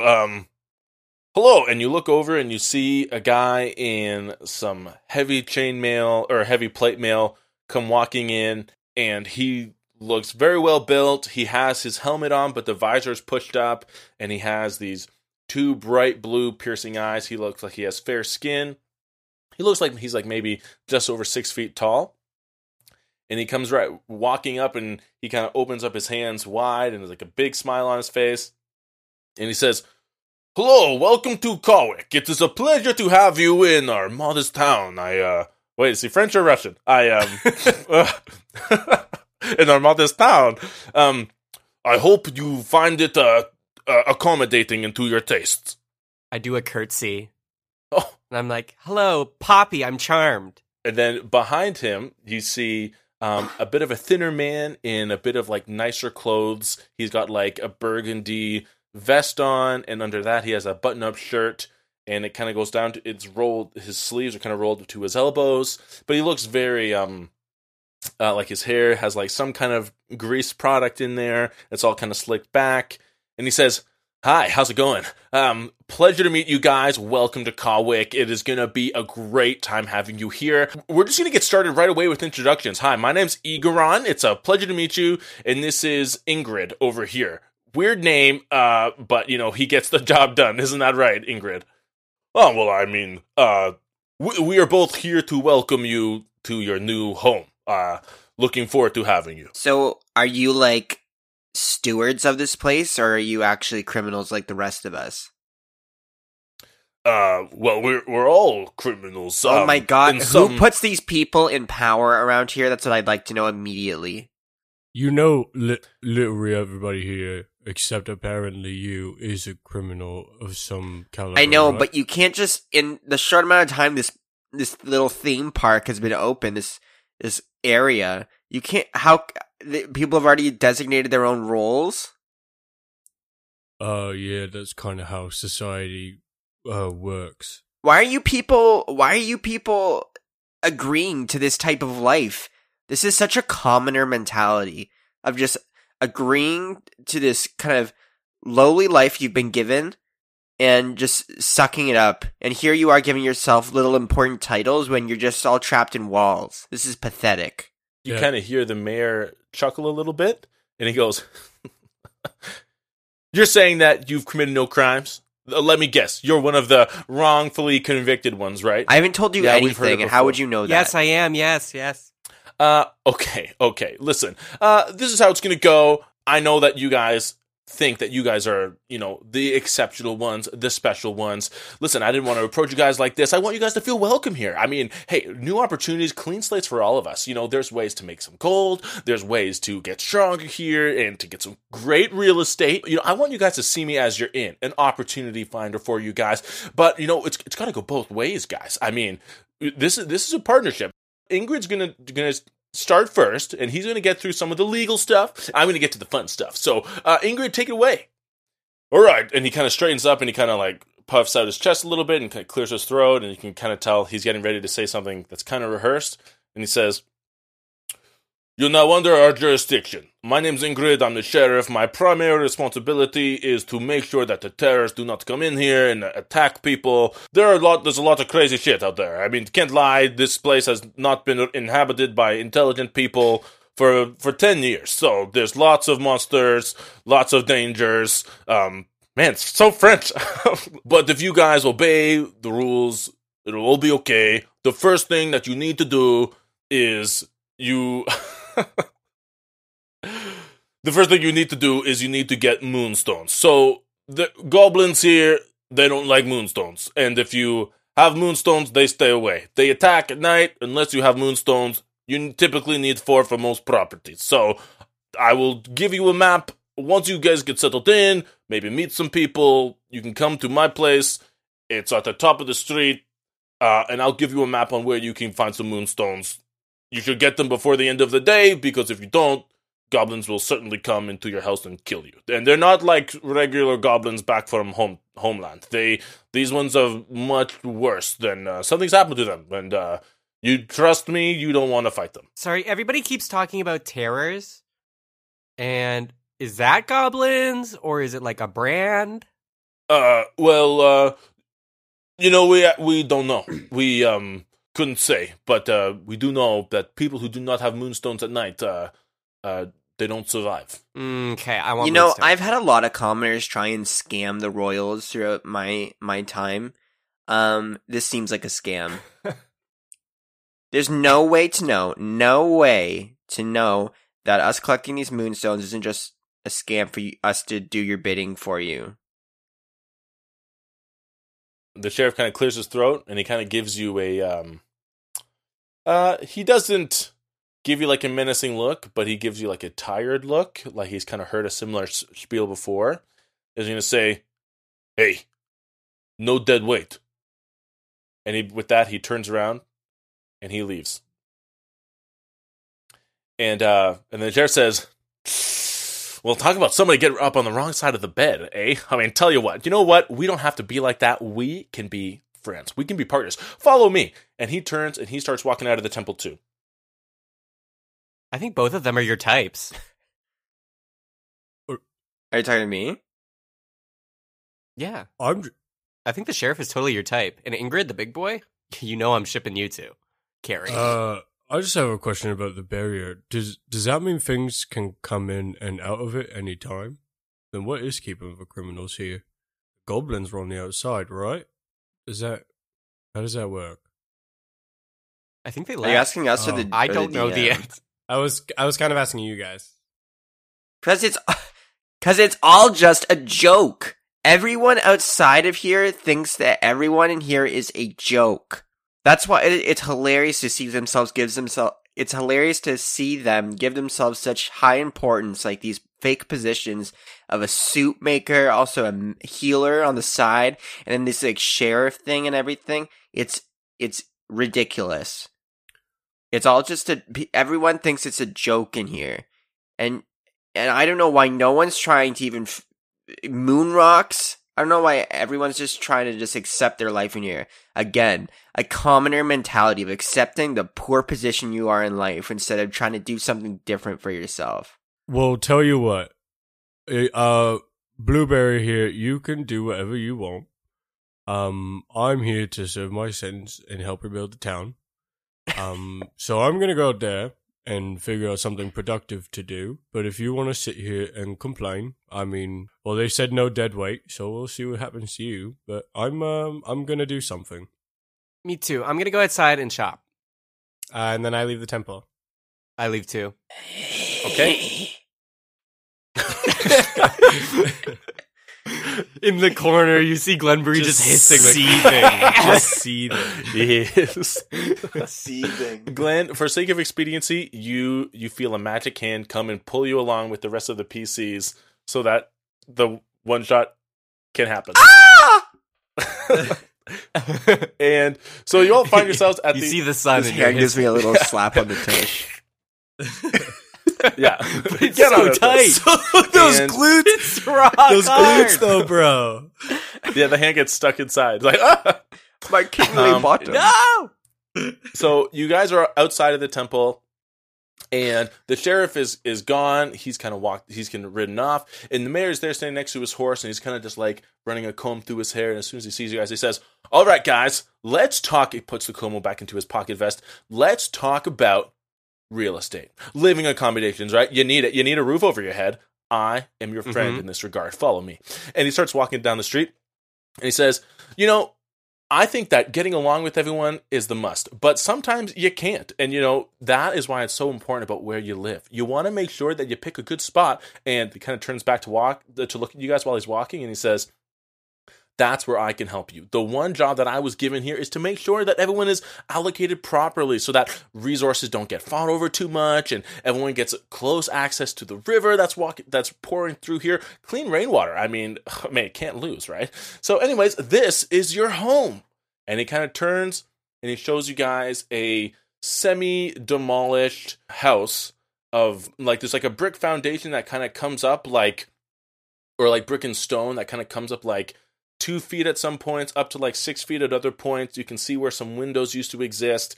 And then on top of that, there is some like shoddy wood kind of construction that kind of completes a roof. So it's like a 2-bedroom thatched roof kind of enclosure. You can see that you have maybe like 50 feet of lawn space on the side, and there's like a little fence that encompasses your yard. The ground doesn't look too toiled. It looks like there's a lot of weeds in there. And he says, I know what you're thinking. Could use some love, right? And that's exactly what you guys are going to do. Listen, when you guys go and do your jobs, you'll get paid. And then you can pay someone else to come fix this thing. And soon you guys will be living in a mansion. Look, this place is going to be like your new home base. And we all want to be able to come home to something, right? Listen, guys, fresh start. Nothing is given for free, but we get a new chance to make a new life. So anyways, here's your thing. I would actually take Ingrid pretty seriously on what he said about those moonstones because, man, the last villagers that came here and didn't get moonstones, they didn't last the night, okay? So anyways, one on each 4 corners of the house, okay? So have a good one, guys, and all right, goodbye. And he kind of turns and begins to walk away. Yeah, bye, guys. This is so cute. I am extremely happy for you two. This is going to be insane. Okay, bye. I'm going to go find mine. Actually, and the mayor kind of turns, no, Miss Cleric person, no, Yes? this is for all 3 of you. What? No.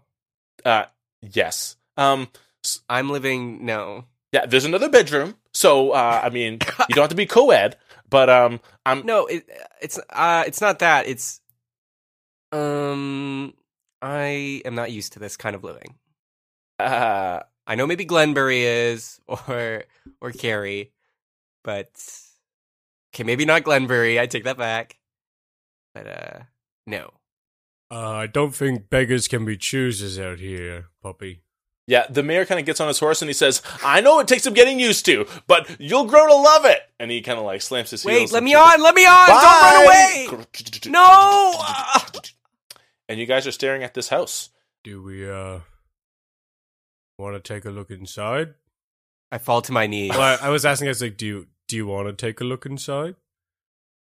I'm lying face down in the dirt. Glenn, how are you doing? Inside Glenn's head right now. I must help these poor misguided people. They're so lost. They need royalty. And then he hears a chirping in his ear. And he thinks it must be Quarry. And he's like, "What do you want?" I just wanted to see if you wanted to take a look inside. And tell you what, you can even pick your room. Of course I'll pick my room, and I'll be the first to walk in. I walk up to the door. Puppy, Okay. do you need a hand? I'm dying. Okay, stay alive for a few minutes then. And then I walk inside. I roll after them, just rolling sideways on the ground towards Is them. there a lock on the inside of the door? Like, is it a safe door? Like, is it a door we can lock at night? No, there's no lock on the door. Is there like a way to like block people from coming in the door? The door swings in. Like once you turn the handle, it's like an inward swinging door, and you can see that there is like a triangular piece of wood. Like you've gone to any church, they got like those things that they wedge under the doors to stop them from closing, and you got that where you can like wedge it under the door after you're inside to stop people from opening it. Okay, I do that right now. Before Poppy's in? Well, before anyone comes in. I was following Okay. right behind you. Yeah, and I was quick enough. Were you, though? Was I quick enough, DM? You know what? Roll a dexterity versus strength. We're just gonna see if he just pushes the door open anyway. Oh, wait, so Connor's character just like fights me to help. Well, no, I was just walking. Maybe I don't even know you're trying to close it on me. I'm just still walking. Yeah, you probably just think it's like a weighted door, natural and it's like one. okay. So like you turn to like try to close the door, but like you're kind of a frail person, like and then Corey, you just think that it's like a weighted door and it's just trying to press against you. You're like, oh, and you just like push through it. I rolled a 19, so just boom. Oh yeah. Wait, did we agree that we were all sleeping in my house? This is our house, Glenn. I crawl in between both of their legs. I crawl between both of their legs, just sneaking through on all prone, and then I just start like looking for a room. Glenn, are you having an aneurysm? You all right? Sorry, no, not sorry. I just shut off my ears when I've given up on even talking any sense to you people. Oh, good. Then I'll take the room upstairs then. Is that the master? Is there a master bedroom in here? There is a bedroom upstairs, but it's the stairs to get there are like half missing. Okay, well, I try to race him to the room upstairs. Okay, both roll dexterity, I guess. Why do you keep fighting me, Glenn? Oh, that's only a 10. Mine's a 17. I also cast Levitate. Seeing Glenn gunning for upstairs, Corey's just like, "Oh, all right, I'll take one on the ground floor then," and he just walks away. He like doesn't fully try and race. I also cast Misty Step. With a teleport. As this all is going on, you suddenly hear a light knocking on the door. I roll out of the rooms on the first floor. I roll towards the door and then like just pry it open, but I'm still lying on the floor. And you see someone standing out there who he's like a shorter, actually he's like almost as low as you. He's a gnome. He's got like a forest green vest on. He's dressed kind of similarly to the mayor, actually, to Egeron. Like he's got a green vest instead of a red shirt, though, and he's still got like a little shirt still rolled up to the sleeves. He's got like those like thin wire spectacles on him, dark brown hair, a little bit of stubble, Hello? Hi. Are you okay? No. Carrie, there's someone at the door. I open the rest of the door and go, hello, welcome to our humble abode. Oh, hi. And this, like, 3.5-foot gnome is looking up at, like, this 7-foot creature who's more than twice his height. And he kind of, like, swallows and he's like, hi, it's a pleasure to meet you. My name's Litholdus. I'm the local barber around here. Hi. Oh, barber, I've got a beard. I might need to stop by sometime. Well, I just kind of wanted to say welcome to the neighborhood. I heard we're getting new villagers today. I have a small gift for you guys. Okay. Poppy stands up. Yes, Um, please. And I reach out my hands. Okay. What was your name? My name's Litholdus. Oh, Litholdus. Oh, that's a beautiful name. Present. Yeah. Okay, sure. And he has a small container, pops it open, and there are 3 glass vials there with like a bright red liquid in all of them. And he says, Juice. don't drink that right away. These are healing potions. Oh. Yeah. I have a friend down the street who's a bit of an alchemist. He owed me a favor, so he made these for me. I know that getting used to, you can get a fair bit of scrapes and bruises on your way in here. So just want to say welcome, and I hope you guys are liking it here already. I know it's a bit of a rough transition. Why is everyone in this town trying to heal people? I have one use. And now you're trying to use items to take it away Hey, from me? Poppy, don't worry. You can... I slowly start slumping to the ground. No, again. Poppy, it's okay. You can just heal the hearts of the people here by spreading the love. Are you like trying to hold me Yeah. up? You're right. Larry, do you have love? Love? Lazarus. Oh, it's Litholdus. But Larry's fine. Lazarus is fine. Just don't call me late for dinner. Are there broken hearts here? Well, yeah. Is there a Lonely Hearts Club band or something? There's not a club, but you can see the heartbreak all over the place. I mean, some people, they got arrested and they haven't seen their families. They didn't even get a chance to see their families before coming here. So now, listen, I don't mean to cut to the chase right away. I have an interesting proposition for you guys. All right. Is this everyone here? Is there? I kind of thought I saw 3 people come in here. Yeah, he's No, this he's is a little everyone. busy. We'll just pass on the message. I used Misty Step and just like right up the stairs. And I also have levitate on, so I'm like prone against the ceiling. Floating in the top bedroom. Okay. You're full Spider-Manning on the ceiling. Royalty! He opens his vest. Litholdus opens his vest, and you can see inside there are like 3 different pairs of scissors. And he says, "Listen, I'm a barber. I think I already said that. I have a modest barber shop on the top of the hill in this village. Problem is, I don't really like where I live. It's a really nice place. Everything is finished because the person who lived there before me died right before I got here. So I got to just move in. It's like hardwood floors. It's like a really, really nice living space. It's a little smaller than here, actually, but everything is done. Everything is finished. There's like down pillows, like filled with feathers. And I'm wondering if you kind of want to switch houses." Poppy's drooling. Hold Yes. Okay. Yes. hold on. Why do you want to switch the house? Well, it's actually kind of embarrassing. This is a dilapidated shack. Look, I've lived on the streets. This is a dilapidated shack. No one just wants to walk in and take this and walk away from a fully finished home without a real reason. What's wrong with your house? Here's the thing.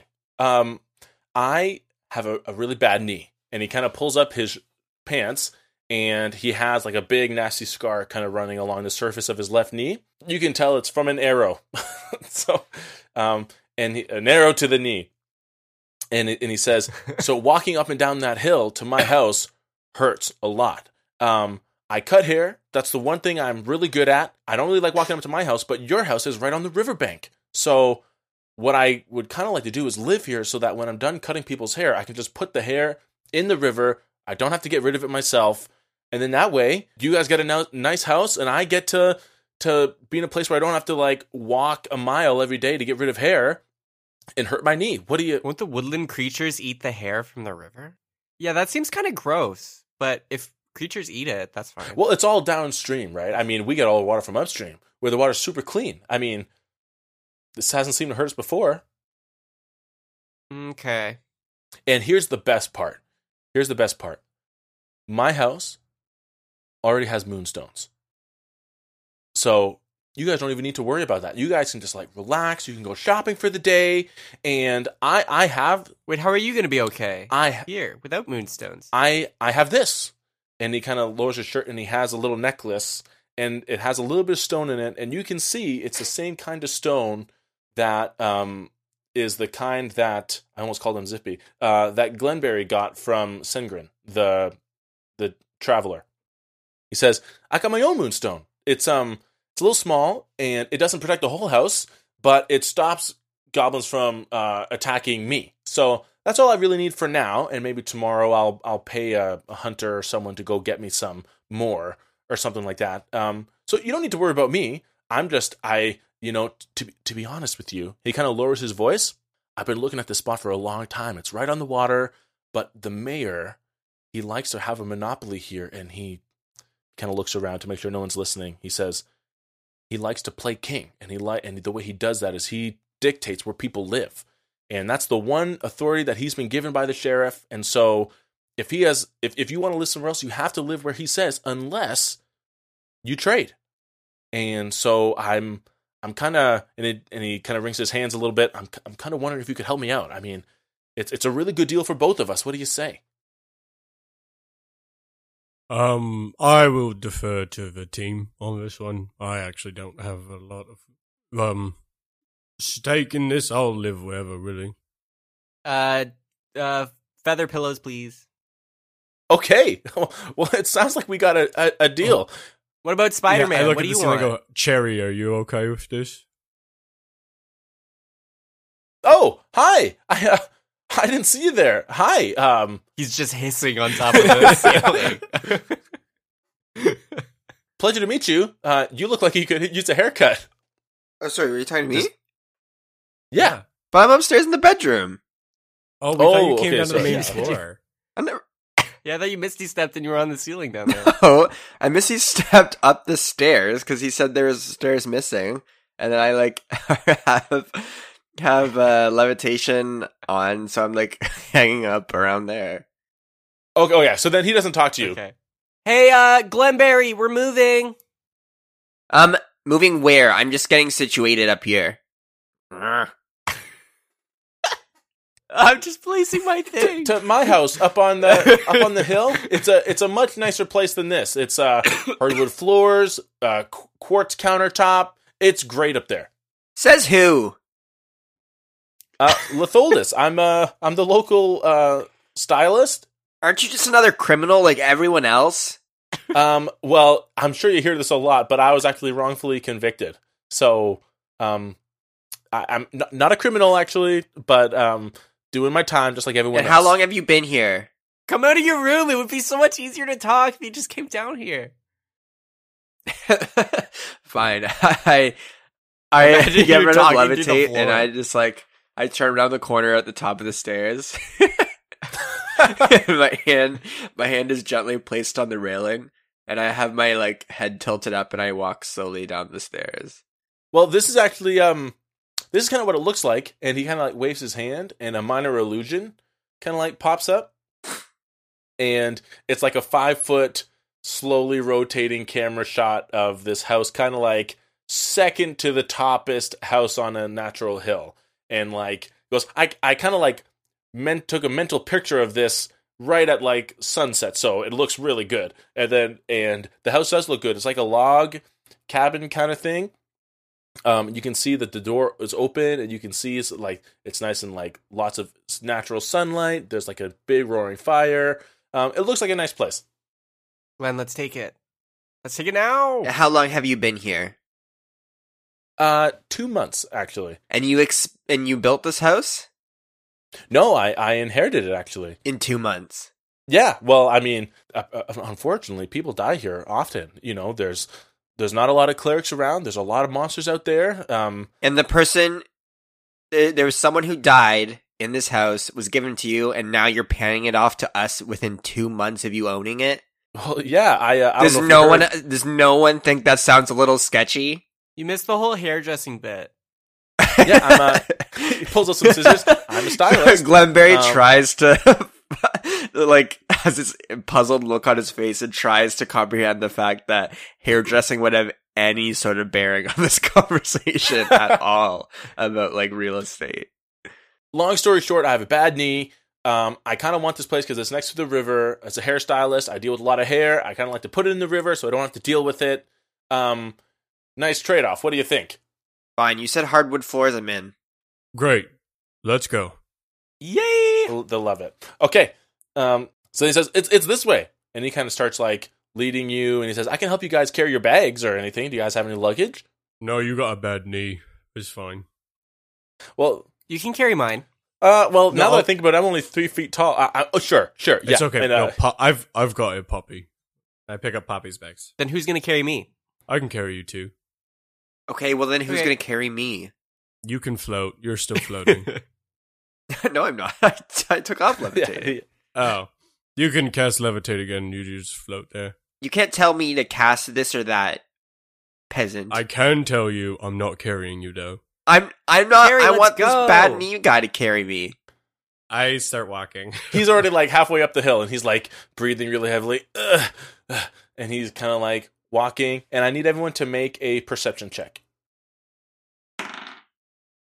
17. 15. 6. Okay.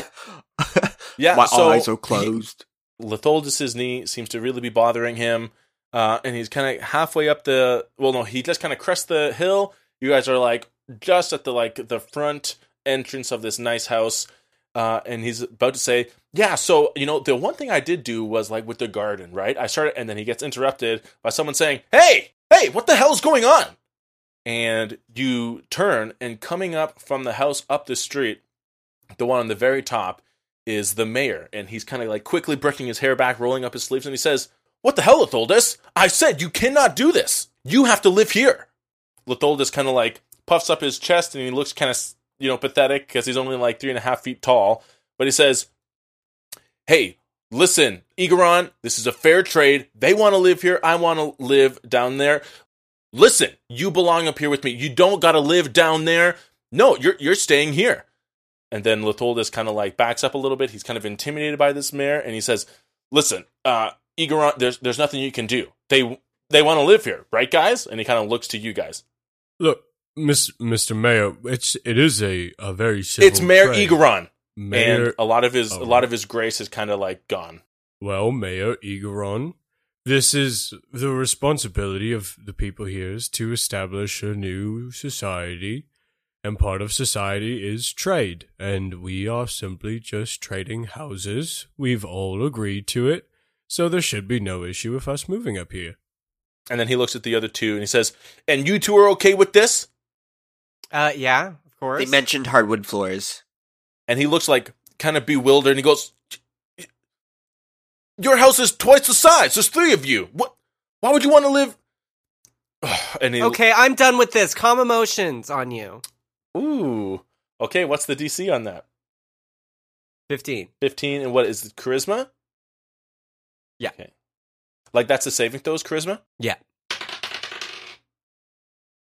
He kind of, you can see kind of, like, this charm start to take hold of him. He's like, but then he, like, snaps to it, and you can sense your magic kind of get rebuffed.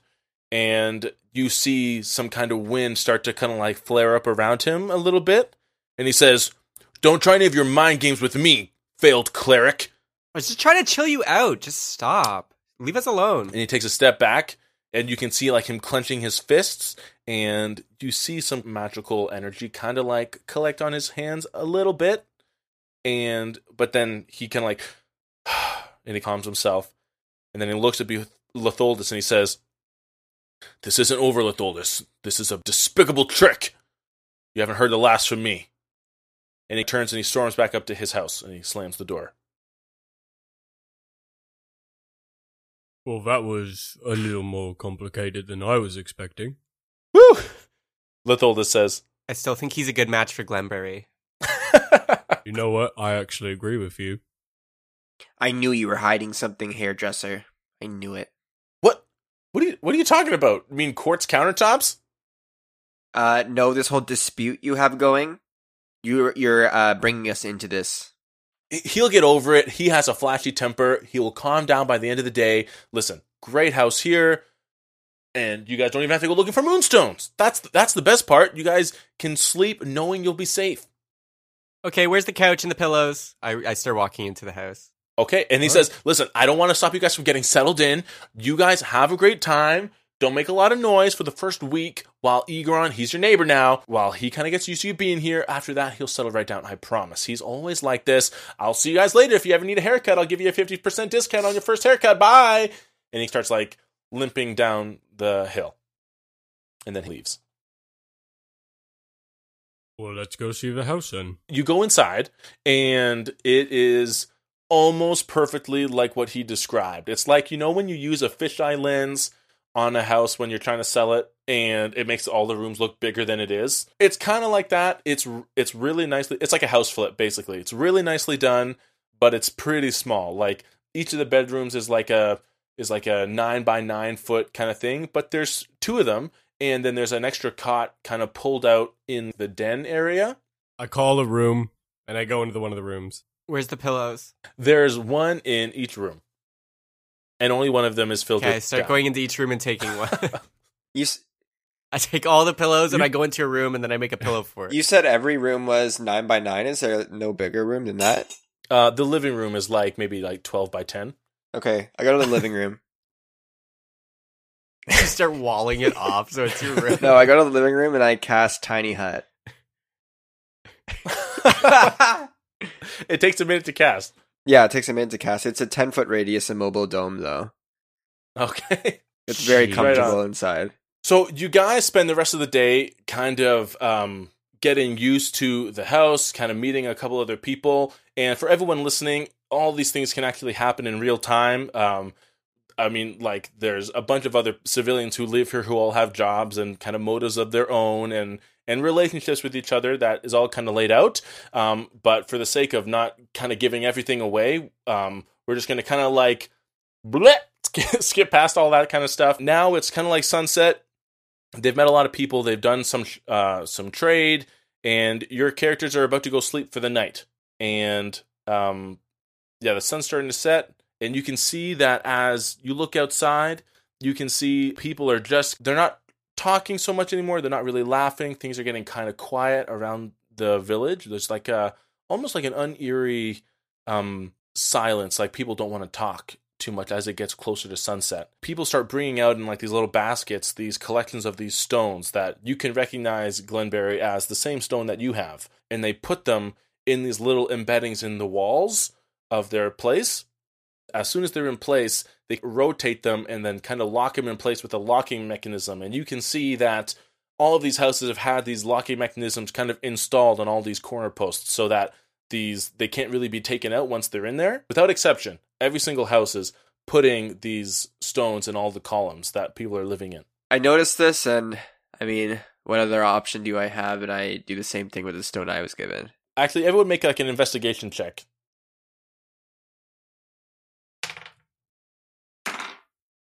Ooh. 13. 20. 10. 20? Or sorry, 19. They're not hidden, but shoved underneath a small stool that is a side table. You see a basket with a little cloth draped over it, and Quarry, you're the first one to find it, but it has these 4 stones in there, and they're just like yours, Glenberry. So you actually have a bonus moonstone. You piece it together, and but you have 4. And is it safe to assume you put them in the posts of your house? Yeah. Sure. Okay. So you put them in. As soon as they're in, they begin to kind of glow, and you can sense. Actually, you know what? Give me an Arcana check, Glenberry. Arcana check. If you say so.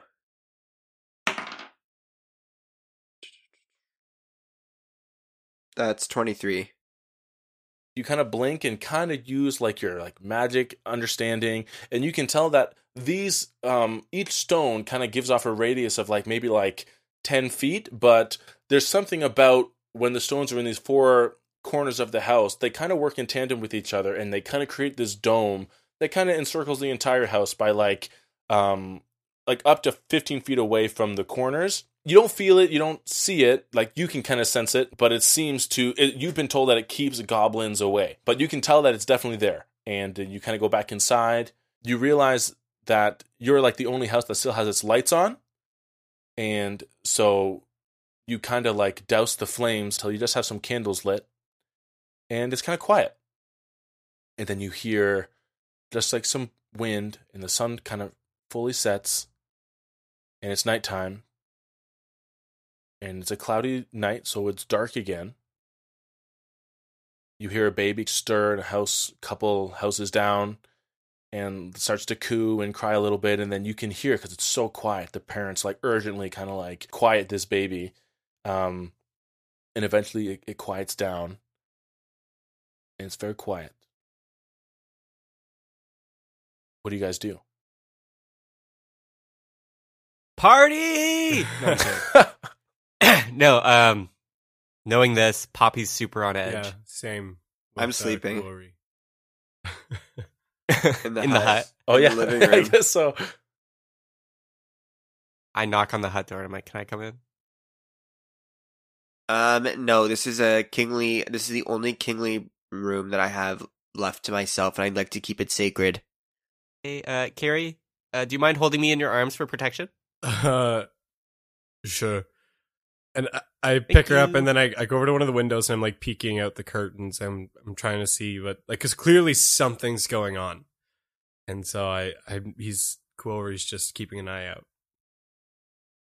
Yeah, and just for sake of the part that we kind of skipped over, people have been, besides the information that you've already learned, people have been very reluctant to talk about what happens at night. They talk about goblins, terrors a little bit, something bad, but that's about it. And so when this is happening, it's just like this. Like, you know very little about what to expect. Give me, Corey, give me a perception check. I'm looking real good. And what's your proficiency with religion, by the way? I have proficiency with religion, and it's a +3. Okay, so you can roll with religion or perception. It's your choice. I'm gonna roll with religion. Thank you very much. Oh yeah, that's a 22. Okay. You look outside, and you just see like some houses, the path going down the hill, some trees. You hear kind of like the gurgling of the river a little bit. You kind of get like a sense of something not ill at ease, like there's a discordant kind of like, not the force, but like your sense of well-being and goodness in the world is kind of like there's a vibration there, like something's not right. And you look outside and you don't see anything, but you can tell that you prefer it inside for sure. Something dark is out there right now. I don't know what it is.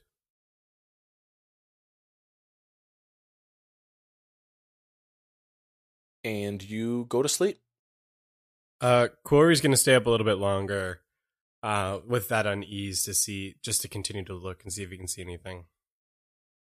Okay, I'm gonna go to sleep in the pillow for it. nice. You stay awake for, you know what? Roll a Constitution saving throw for me. Good at those. That's a natural 20. Wow! Oh my gosh! I'm so hardy. So you were just like there, and the moment you start to like doze off, you like bite on your tongue, punch yourself in the face. You just like, man, I am like staying awake for a good 4 hours just to kind of see what's happening. And as you do, you see a hand materialize in the middle of the road outside of your house. And it's like it's got like 4 fingers and a thumb, but each one is maybe like a foot long, and it's like pale white skin, but it kind of moves with like a little bit of like glitter, like kind of trailing off of it, kind of like a magical essence. And then maybe like 15 feet away from it, another one appears. And then 2 more appear. And they just slowly kind of move towards your house. And you can see that they kind of butt up against something that's maybe like 10, 15 feet away, like some kind of force field. And you intuitively put it together. This is the barrier that's being caused by these stones. And these hands kind of like press and try to get through it. And then they kind of really push through, and they kind of like move through like mud. And then once they get through maybe like an inch worth of like magic wall mud, they seem to be able to move freely, and they start drifting towards the orbs in the corners of the house. And they begin to pry the orbs out of the house. Guys, wake up. Wake up. And I start like kicking the dome, and I'm like, guys, wake up. Get up now. What do you want? There's something outside, and there's something attacking the stones. Leave it be, you. Poppy. Yeah, There's something attacking the stones outside. Get up, quick. We're in danger. I don't have... We're in danger. And I stand Poppy up. Poppy, we're in danger. I need you to wake up. Please. Then you deal with it. And you all feel a tremor kind of go through the air. Okay, I'm up. I'm up. As one of you will, as Corey, you run to the window, you can see one of the hands has managed, or 2 of the hands have managed to pry a stone out of the corner, and you don't see anything, but you can kind of feel this magical force field really lessen and shrink.